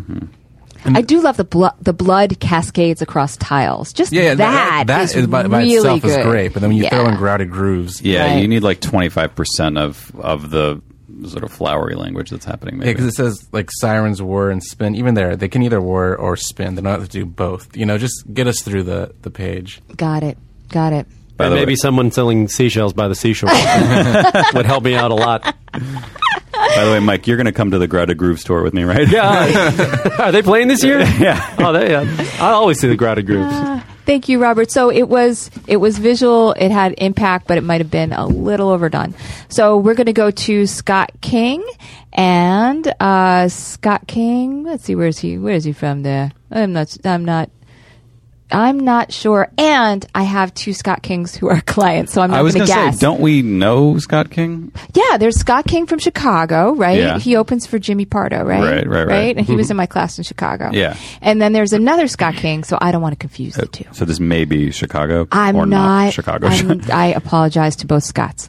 Okay, so Mike, don't read the dialogue. Go for it. Interior, Santa's workshop, night. Rising from a sea of doll parts and disembodied elves is a single wooden chair. Bound to it with hundreds of feet of ribbon is Santa. Lacerations crisscross his face. He is defeated. The bunny, a 3-foot rabbit with a twinkling smile, sits across from the jolly fat man holding a pair of pliers. The pliers grip Santa's thumbnail. Jerk, scream, blood. Laughter fills the air as the bunny examines his newly plucked prize. Oh my goodness. I'm going to guess it's the guy from Chicago. What are you going to Oh my goodness. Yeah. Rising from a sea of doll parts and disembodied elves is I mean, like, that alone is just Yeah. like, oh my God. Oh my God. I'm going to go home and read this to my children. Yeah. I like it. I think that it's wonderfully awful. What do you guys think? It's definitely dark and it's a tough call. I think this is probably a comedy, like a dark comedy. Oh yeah. We know where it's going. It's the Easter Bunny torturing Santa Claus is my guess, which is that's a funny idea.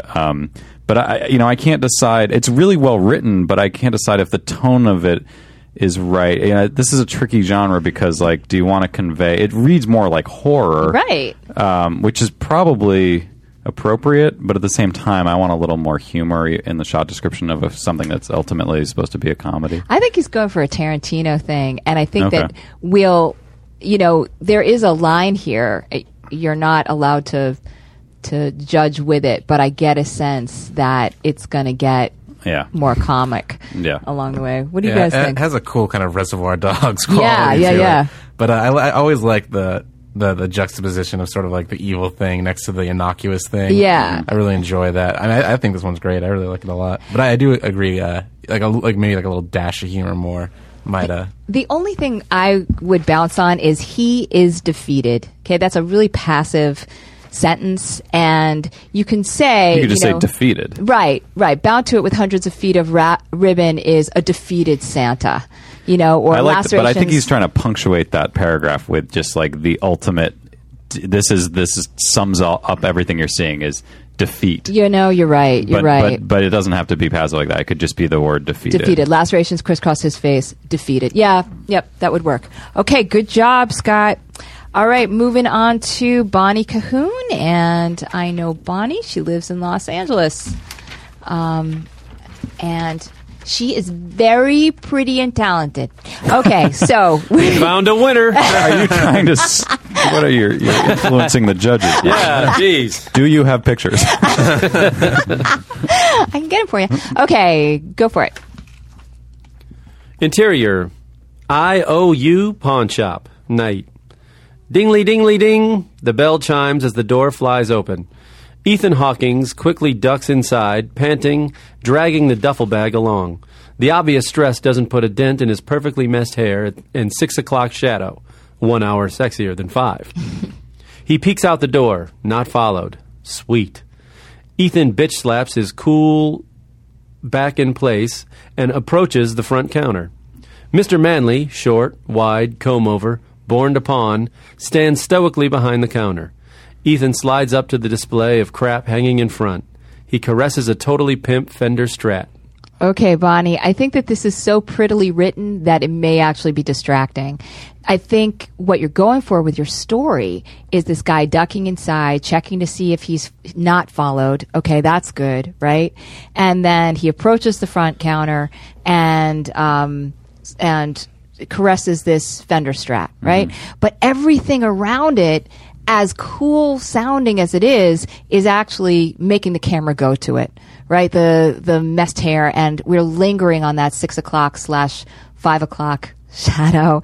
And even when he bitch slaps his back in place. He cool. slaps his cool He back. bitch slaps his cool I'm back sorry. in place. See, I'm an That's idiot. hard to cold read because Ethan you don't really bitch know. slaps slipped his up that in the cool middle. back in place and approaches. Yeah, it all of this doesn't need to be there. It is really moody, and a little of this will go a long, long way. Yeah, it just feels like it's getting in the way of conveying the basic action of the Yeah. scene, which is like the first priority is to be clear and concise, I think, about what you're actually seeing, what is actually taking place in the scene. Absolutely. Yeah, it's just the classic too clever by half kind of thing where, like, especially that line, Ethan bitch slaps his cool back in place. It's just, you kind of trip on it. You don't feel have to think about what you're writing. You want them to understand it as soon as they read it. And so it's just a little over the top for what you need. Right. So, but the good thing is the mood, the tone, Yeah. just one of these things is going to set it. So I would definitely keep this kind of attitude, but Yeah. just less of it. And also, I think grammar-wise, people who've written bitch slap is usually one word. Yeah. I think so. That's what kind of, I think, I stumbled over. Is it? Bitch Yeah. slap. Bitch. Do you write is that this a in lot? Webster's? Is this? No, I would have read it that way, though. Yeah. You know what I mean? Yeah, right. I think I get my what eyes you're would have read it that way, but I had to take a beat there and go, oh, Ethan's bitch? Is that what Right, she meant? Or right. whatever? And then, oh, okay. It makes sense. Okay, so this next one And before I is... bitch slap all of you, that's what I mean. That's one word. Maybe it's bitch dash slap. It could Who's be. our Foley artist? I want like a bitch slap sound could right be now. a hyphen, too. Oh, thank you. Yeah. Thanks. Everybody just went, ow, right, exactly. Okay, our next one. You okay? You got Yes. it? All right.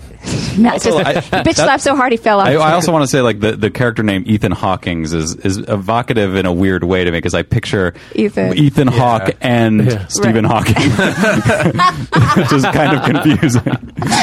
Oh, no. Now I'm picturing that. Or maybe it's Ethan Hawke as Stephen Hawking. Oh, no. Okay, moving on. We're going to Scott Kaczynski. Hello, Scott. And Scott is from Brooklyn, New York. Go for it. Interior, cabin living room, late morning. The front door flies open. I think it's Circe. Circe bound... Cersei? Okay, let's start from the beginning. I think Circe or Cersei. Let's decide. Well, on Game of Thrones, there's a character named Cersei, but I don't know if it's spelled She is that now way. Cersei. Let's go for it. From the top. Interior, cabin living room, late morning. The front door flies open. Cersei bounds in lugging a huge backpack and travel coffee mug. She's a fast talker, full of spit and vinegar, already at mid-sentence before anyone turns to her. She slings down the backpack. Animated arms help tell the story as she struts into the kitchen. Animated arms help tell the story. What does she mean by... What does Scott mean by that? Animated arms help tell the story. She's as she starts- gesticulating.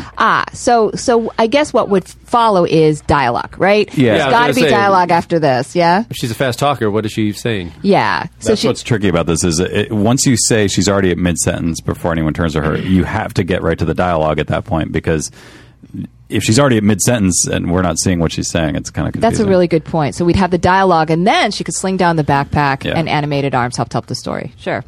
What do you got? What do you think? Generally agree. It's a little, if she's already in mid-sentence, it implies that she's talking to someone, but I guess there's no indication that anyone else is there. So I guess I would like to know who the audience That's a is good that point. she's animating her arms for. That makes sense. So Scott, we like it, but we sense that there's something missing. And while we don't want you to include dialogue, if there is dialogue to come, it probably should have come a beat earlier than the scene direction. Well, implies. the rule is that we're not reading dialogue, but that doesn't mean there should never be dialogue. No, And what he's that's writing, right. there should be That's dialogue. right. We only want you to eventually. do silent movies. Yeah. That's right. This next one is from Andrew Cruikshank. Wait, did we do this one? Wait a minute, that sounds familiar. Hold on. Did we? No, we just have a lot of No. Andrews. That's the I feel deal. like the name Crookshank is familiar, but maybe he... Could be a lot of Crookshanks. Yeah. We have Andrew Crawford, and we had Andrew Nelson. Okay. So this is Andrew Cruikshank. And we had, yeah. All right. Thanks to all the Andrews who listened to On the Page. Okay, let's go for it. You're reading from Jensen. I'm sorry, Turner. here. Right, Jensen Turner. Okay, there we right go. there. Jensen turns her back, but folds herself into his arms, looking out to sea. Langley pulls her close, then puts a hand over her face and breaks her neck. She sighs a long sigh that finishes as a gurgle. He carries her down the path and drops her body cleanly into the sea, which hungrily draws it away from the shore. Whoa. Ooh. Did not expect a lot of that. Well, yeah, whoa, I like it. It's romantic and terrible. The old switcheroo, Yeah. You think it's going to be And I was getting ready to, I thought this was going to be a love scene. yeah, it's like is it East of Eden with the big the love scene in the sand? No, it's From Here to From Here Eternity. to Eternity. Okay, that one, right? Screenwriting teacher. What the hell is East of Eden? I don't know. Yeah, sorry. Here to Eternity. It has like that feeling to it, like you think that's where it's going to go. But I think that's why it's successful too. It's nice that we don't know what's going on. But I almost felt like it needed a little more indication of it's so straightforward in its description that it's almost like jarring, and maybe that's the point. That's the point. He says this is part of a third act resolution. So we should be at the place where you're not hinting around anymore. I love that. It's like he just says that he puts a hand over her face and breaks her neck. It's like, oof. Action makes story. So that's a pretty good piece of action. And also that long sigh. So it's almost like she's happy for a second. Long sigh. Gurgle. You are sick in the head, is what's happening. You're deranged. 17 days locked in the studio will really bring out your madness. Mike, what do you think about this one? As an actor. Like, would you like to play I was this? with you in the same way. I immediately thought of the same thing From Here to Eternity. Yeah. That scene, they're on the sand, they're kissing, and then, I didn't see that coming. Yeah. The language, I don't know, that's more your deal there. I mean, the description, I kind of saw it happening. He drops her body cleanly into the sea, Cleanly. which hungrily draws it away from the shore.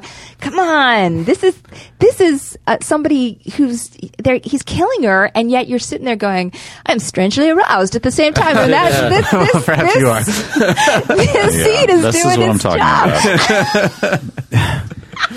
What do you think, Cal? Your Honor, I rest my case.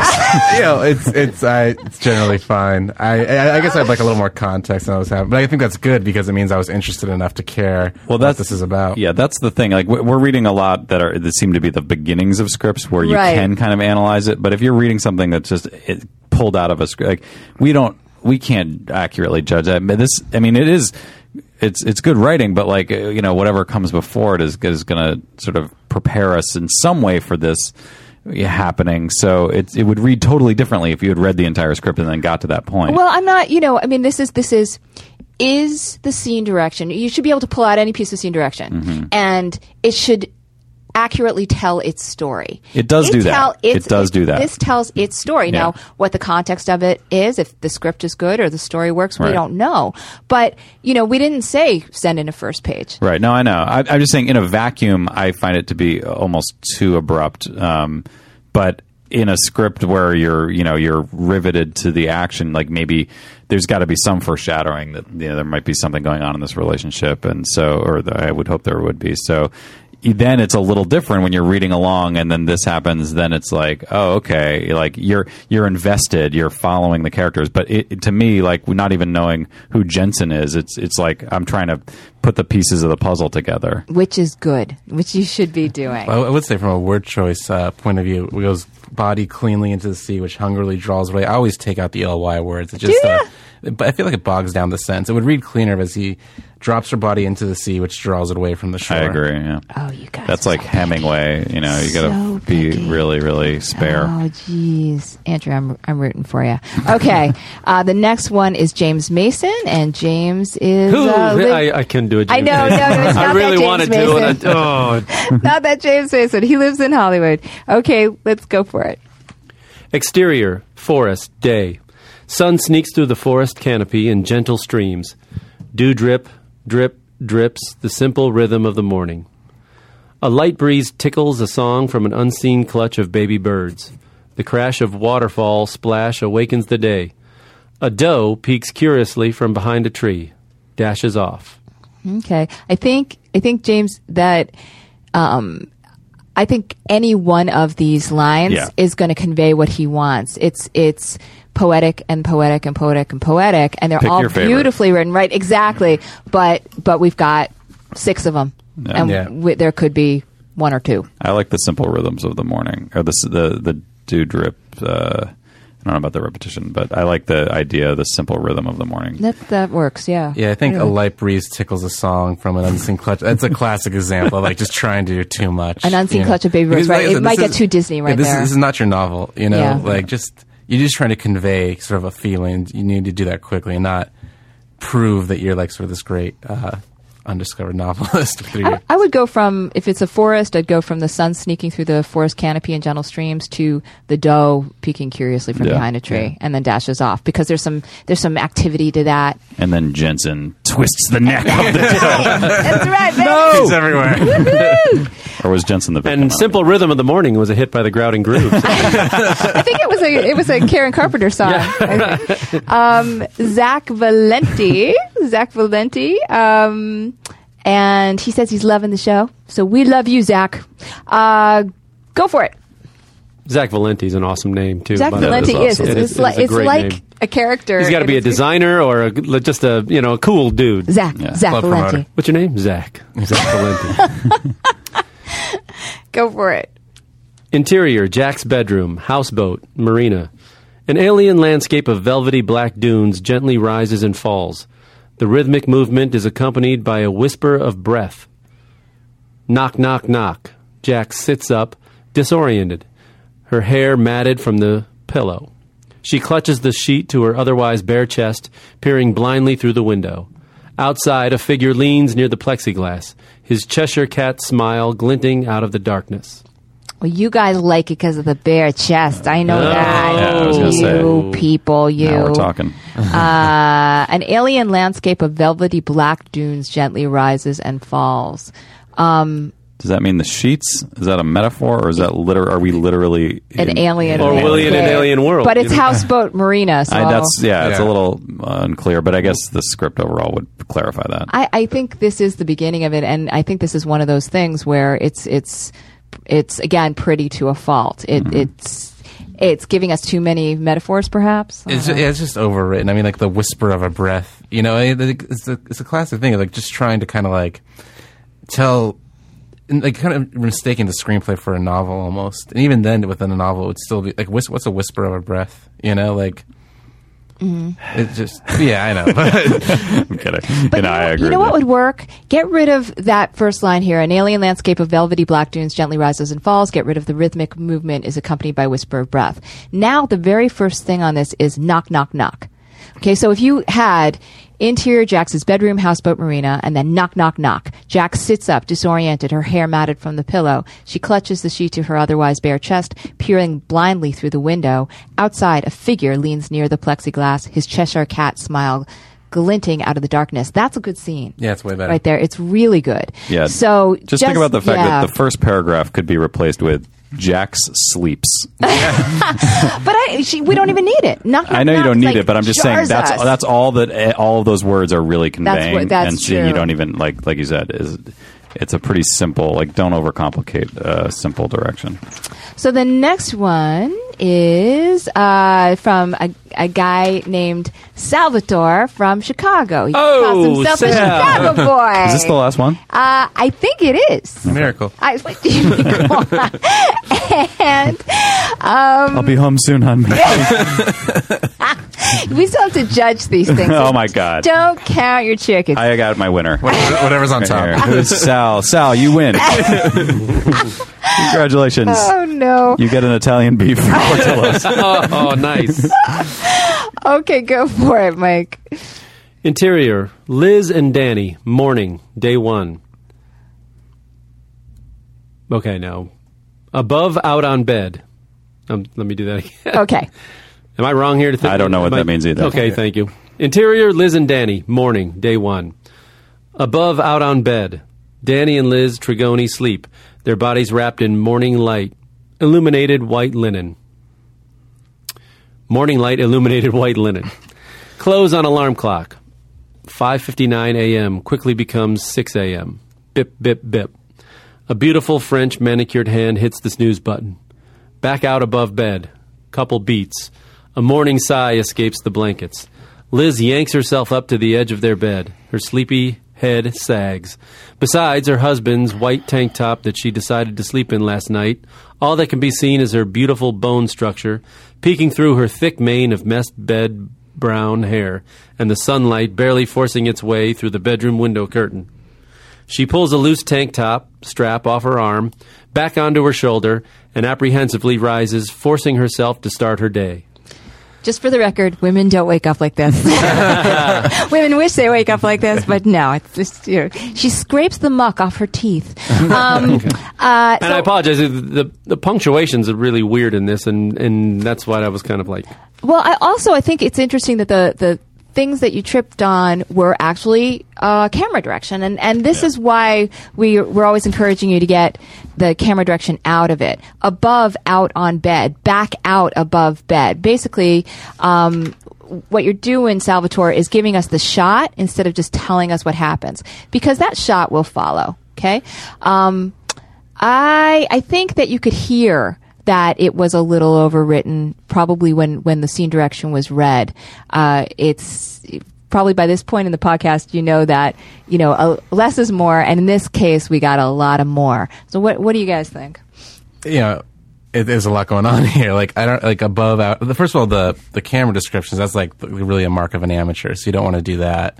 And above, out on bed, I'm not even sure what that means. Well, it's interesting, right? Like we keep saying, don't do camera direction. But then, writers, they go and they look at produced scripts, and all the time there's still all this camera direction. So then they say, well, why do they get to do it and we don't get to do it? Occasionally, if it's absolutely necessary for sake of clarity, you can do that. But I mean, if you just say they're in the bed, this seems like it's trying to direct it from the page, which is a mistake. Right. Just say they're in the bed, and the director will figure out how to shoot them in the bed, Yeah, I think maybe sometimes published scripts. Yeah, I mean, I don't know. When I was a shooting draft, maybe. Yeah, and I remember in high school, getting Spike Lee would put out books of sometimes they were about the experience of making a movie, but they would include script pages, and that's a director writing for himself because he knows he's directing it. And I think sometimes a writer director has a different approach, and that's fine. Even then, it helps not to have it because it's got to translate to people who are going to give you money and people on production and actors, and sort of the leaner and cleaner it is. And the less distracted we are by the shot, the better the page actually is. Yeah, it's a tough. I remember having that feeling where I want to convey to the reader what the movie looks like that's in my head, but ultimately what you're trying to do is make the words disappear and have the story come through. You know what I mean? And so all the formatting stuff that I think is sometimes hard for people to learn because it's a little different than just writing the kind of writing you do when you're in school. It's there's slug lines and all that other stuff, but you want that kind of stuff to just disappear and just let the characters and the stuff that's important come through. It doesn't matter. The format doesn't matter really. So what we're going to do now, because I think that was our last one, right, is we're going to take a break and we're going to review the stuff from 2 weeks ago too, so that it's nice and fresh. Oh boy. Right? Right? I fed you. Now do your homework. And then we're going to turn the mics back on and decide who is the winner of something. Go for it. Yay. Okay, should we just go for it? Yeah. Okay. I still don't really know how we're determining because I don't think we're all going to have the same number one. But go ahead. Well, we'll see. Sometimes people get, they get You're going to try to strong arm me? That we talked something up a lot in the past one, and then now we're forget it. Yeah. So they're going to be listening going, wait a minute, they said they loved that one. Everyone loved it. Right. Well, but I've got you guys both picked that. You both set aside the ones you liked from last time. Yes. Yeah. And we all basically agreed which were good or bad. So I think we've accounted for that. Okay. And if I did nothing of the sort. Okay. Well, you were working. Okay, You're actually doing something. You guys are the experts here. Okay. So should we do it? Okay, we are back, and we have taken a break, and we've looked through the entries from the last episode and from this episode. And I would just like to say, for the record, I was not that much of an extrovert in camp at all. Okay. At all. Sure. Thank you. Ran the joint. No, I didn't. You brought a big banner of your face. I pretend that I did, but really on the page is all about me still trying to be the most popular girl. Right. And Don't it's just try never... to salvage your nerd cred now. She was there a week. We are now Camp Pilar. Okay, so we found a couple, and I don't know how we should start. Okay, you know what? Since I have the most here, I'm going to say which ones I liked. Okay. And then let's see which ones And you guys agreed and we'll with. shout out if we agree, if we have any overlap, right? Okay, so one that I picked was Aaron Noden's. Yes. Would you mind reading it okay. again? This is Mike? in my top 4 also. Oh, good. I have top 4. I don't know what you have. I have top 50. No, I'm just joking. Go for it. Interior, motel bathroom, day. Time crawls by. Dunaway, 40s, lethargic, drags on a cigarette like it's oxygen. Sweat stains his Hawaiian shirt. He mimes into the mirror, swaying like an old crooner. He smiles, pretending to greet imagined passers-by, tipping his conspicuous Panama hat. Too casual. In a second, he draws a gun. He raises an eyebrow. James Bond, pleased with himself. He points with the gun when, bang, it goes off. The mirror shatters. Dunaway lets out a high scream, hopping backwards and dropping his firearm. Yeah, those are my top 4 too. That was in your top 4 Yeah, too? we all had Great. that one. Okay, Aaron, we all like this one. Another one that I had was Chris Westfeld from last time, or Chris Westfield, I'm sorry. Okay, go for it. Interior, counselor's office, high school, continuous. Courtney scans the room, empty chair, scattered textbooks, the open window. A disturbing realization hits her. Exterior, Putnam City High School, continuous. A 3-story drop. Broken below lies Joni, motionless, arms, legs, and neck twisted in almost inhuman directions. Scarlet red blood pooling underneath, contrasting with the white stone steps, her lifeless eyes skyward. Courtney staring down from the window, completely rattled by the sight, mouth agape, grief-stricken. Okay. All right. The reason I like that so much, well, I must have a thing about dead girls. Yeah. Is I don't know. I like the story that it told, the realization to looking out the windows to seeing the actual body. But you guys didn't have it? I do like it. It's not in my top 4, but I think my thing was it was a little overwritten, a little too poetic. Okay. All right. So, Yeah. Chris, I was rooting, but it's these guys. You know, they're bad people. Sorry. They're really bad people. That was a good one. I just didn't quite break into my top 4. Okay, another one that I had was, of course, the Andrew Cruikshank one about the dead girl in the ocean. I love it. Come on, people. Nobody? It was fine, just not in my top 4. Oh, God. Yeah. Oh, my God. And then Scott King with the Santa's Workshop one. No? Yes, No? I had that one. You had that one? Yeah. All right, that goes in I there. do not have that one. Oh, okay. I'm putting it in the maybe pile. Scott All right. King and your funny Santa's thing that Matt is just not in the mood for. Okay. All right. And then the last one I had was Joe Scott with the very simple Amanda walks past rows of sparkling midlife crisis machines with her best friend Kim, late 20s with a mischievous face. She's the sweetest girl who ever punched you. Oh, I'm sorry. Just Oh, are you reading these now? Yeah, what the hell?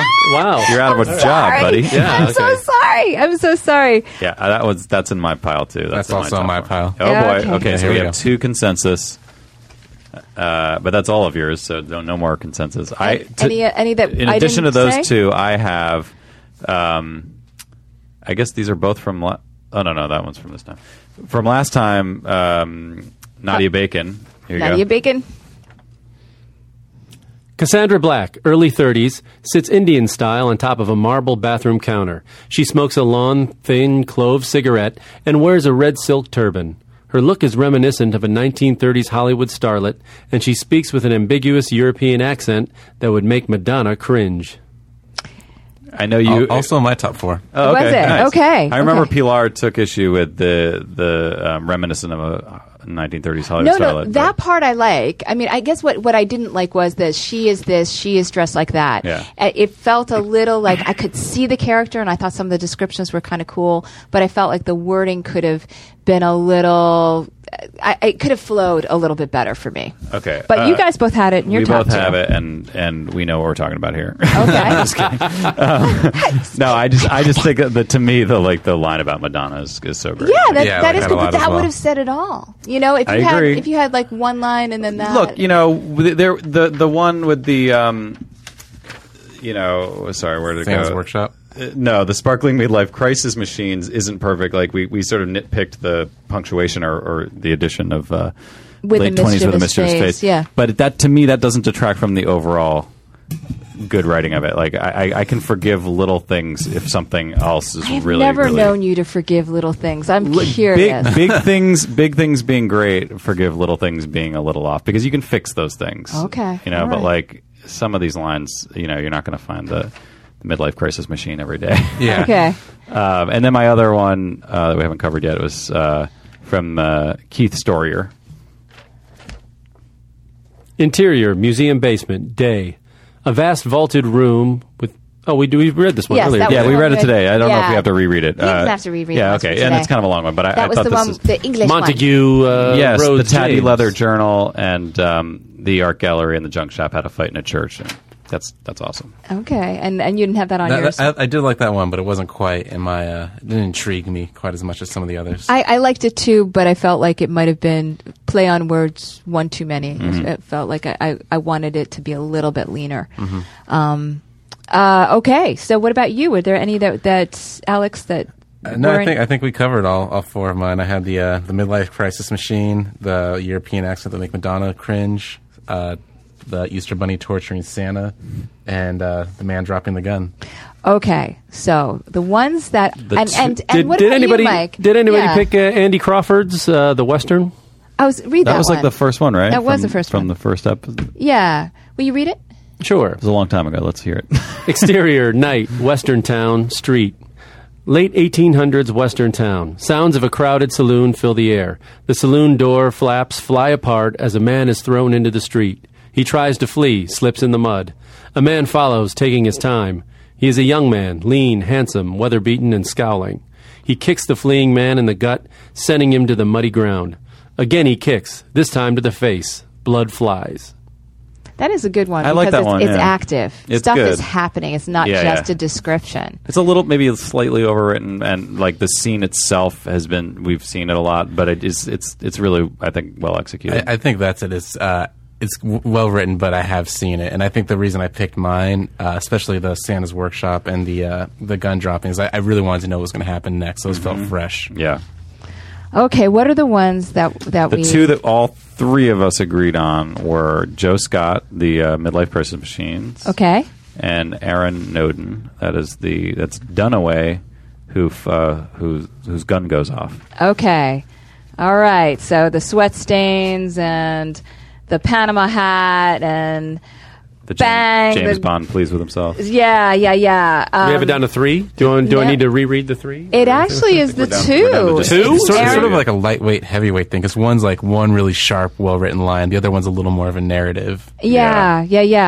And it is a sharp, well-written line. The thing, Joe, that thing with the Kim late 20s with the mischievous face Slap some is parentheses on that, and you're good to go. okay. Amanda walks past rows of sparkling midlife crisis machines with her best friend Kim, late Parentheses, 20s. late 20s with a mischievous face. Close parentheses. She's the sweetest girl who ever punched you. But which one is it? Is it Amanda who's the sweetest girl, or is it Kim who's the That's a fair sweetest point. girl? It's Amanda. I don't know. See, we don't know. Yeah, I thought it was Kim. Okay, that's a problem. Damn it, I know, Joe, because we really, really like it. I also like how succinct it is. Like that was kind of like in the balance. I felt like they're both really good, but I like the economy of that one, and I wanted to give it up for economy. But I hear what you're saying. There's definitely some ambiguity there, And not nobody, intentional ambiguity. nobody, the dead girl, the snapping of the neck and the water you know pulling what? it Yeah, away, the nothing. red blood nothing. against the white tile. No, that's the other one. Take your weird psychosexual fantasies back to the dungeon, Pilar. That's it. And by the way, Pilar's face is the sweetest face that ever punched you. Thank you, Mike. Just remember the And she safe will word. punch you. Yeah, She will. she'll punch you. Oh, she'll punch you. And then she'll bring the cat o' nine tails out. Okay, it sounds like Aaron Noden wins because we all have it. Nobody Yeah. has any problem with it. Yeah. And Aaron Noden, I think Which one was worth Aaron's reading- again, just so we- reading one more time. Oh, okay. Aaron, this is the winning action line scene description. Go for it. Interior, motel bathroom, day. Time crawls by. Dunaway, 40s, lethargic, drags on a cigarette like it's oxygen. Sweat stains his Hawaiian shirt. He mimes into the mirror, swaying like an old crooner. He smiles, pretending to greet imagined passers-by, tipping his conspicuous Panama hat. Too casual. In a second, he draws a gun. He raises an eyebrow. James Bond. Pleased with himself. He points with the gun. When? Bang! It goes off. The mirror shatters. Dunaway lets out a high scream, hopping backwards and dropping his firearm. Okay. That's All our right. winner? Let's just All say... right. No, I read that 3 his times. legs out from under. No. That sounded really bad. No, sorry, Aaron. That's great. I like that one. Okay. That's our winner? That's our winner. All the time we've been trapped in this room? No, it's good. Congratulations, Aaron. This is what you've won. Well, let me can we just say real quick, because I feel like some people are going to hear this and be like, "What the hell? I wrote this long one. I said it was overwritten. Why are you?" But here's the thing: there is action in every line almost here. It's not just he's weaving description and action really well, and I think the that's story key. is constantly moving forward. Yes. Each paragraph here. This is 4 paragraphs. You can't see it, but it's 4 paragraphs. And there's something happening every single paragraph. So it's not you're getting description along with something that moves it forward. And it's like, if you picture it, it's funny. You know, like it has that. I think we said on the last episode, it kind of deflates the drama, if you want to call it that, of the situation with the humor of the gun going off and him sort of, getting scared. It tells a story. Yeah. You're looking for something that not only describes but creates a moment and creates the right tone. Yeah. Okay. So, Aaron, congratulations. You have won. I'm Back going rub. to say this. You have won a free feature script consultation. So, and Wow. yeah, Doings. yeah. And he's in the UK. I know. You're going to pay a long distance phone. Yeah. No, he's You're going gonna to pay a have to fly long Pilar distance out phone there. call or Skype. And Aaron, the only tricky part is the scheduling, because I don't talk about my actual consultation very much on the show because we're scheduled usually 6 months out. But we'll get you in earlier than November or December or whatever 6 months is now. And just get in touch with me, Pilar at onthepage.tv, and we will set something up. I would like to award honorable mentions to both Joe Scott, because Matt loved that so much with the car show and the midlife crisis machine and Sweetest Girl Who Ever Punched You. I gotta be honest, like that's the one that of all the ones we read, I feel like that one makes me want to read the script the most of everyone. And I feel like you kind of get some credit for that too. And Joe Scott, what you have won is an on-the-page toolkit, and what it is... No, don't joke about that. What that is... I wasn't going to say anything. Why are you looking at me? Is the DVD, which is the on-the-page instructional DVD, the book, The Coffee Break Screenwriter, and a 5-page edit of your first 5 pages by me, and also another honorable mention, because both Alex and I had it, is Scott King's Santa Workshop scene. And I'm just going to read it because I marked all over it, Mike, which is, rising from a sea of doll parts and disembodied elves is a single wooden chair. Bound to it with hundreds of feet of ribbon is Santa. Lacerations crisscross his face. He is defeated. The bunny, a 3-foot rabbit with a twinkling smile, sits across from the jolly fat man holding a pair of pliers. The pliers grip Santa's thumbnail. Jerk, scream, blood. Laughter fills the air as the bunny examines his newly plucked prize. I like that one a lot. I want to know what happens next. A lot. So, Scott King, you get an honorable mention too, and you also get the on-the-page toolkit. I want to thank everybody who submitted to this. And shout out to Nadia, because Alex and I both had Nadias. Oh, that's Apparently true. that's not worth as much as you and one of us had. I'm so sorry. And Nadia gets, so we have 3 honorable mentions. Thank you. Okay, so I'm sorry. Nadia, look, I gave one to your guy just because you liked it so much. We didn't even, Joe Scott, right What? there. I had- See? Well, we It all was had just Joe for Scott. you. Yeah. Oh, was it? Yeah. Really? Oh, okay, that's right. Okay, He so was- Joe he was Scott too. consensus pick. And Nadia, okay, all right. And I was with you on the one on the beach. Were ya? I like that one. Really? Yeah. If this was a show with just me and Mike, he would have. See? You guys are both sick. Okay, so Joe Scott King, Nadia Bacon, honorable mentions, and thank you very much to Aaron Noden for you're the grand prize winner. Everybody, thank you for contributing. We were talking about this during break, that everybody was really good. Yeah. And that was the problem. It's not like, oh God, we just sit there and go, no, yes. It was like everything. Yeah, we were was a nitpicking these things because generally they were good. Yeah. It's kind of scary how talented people are out there.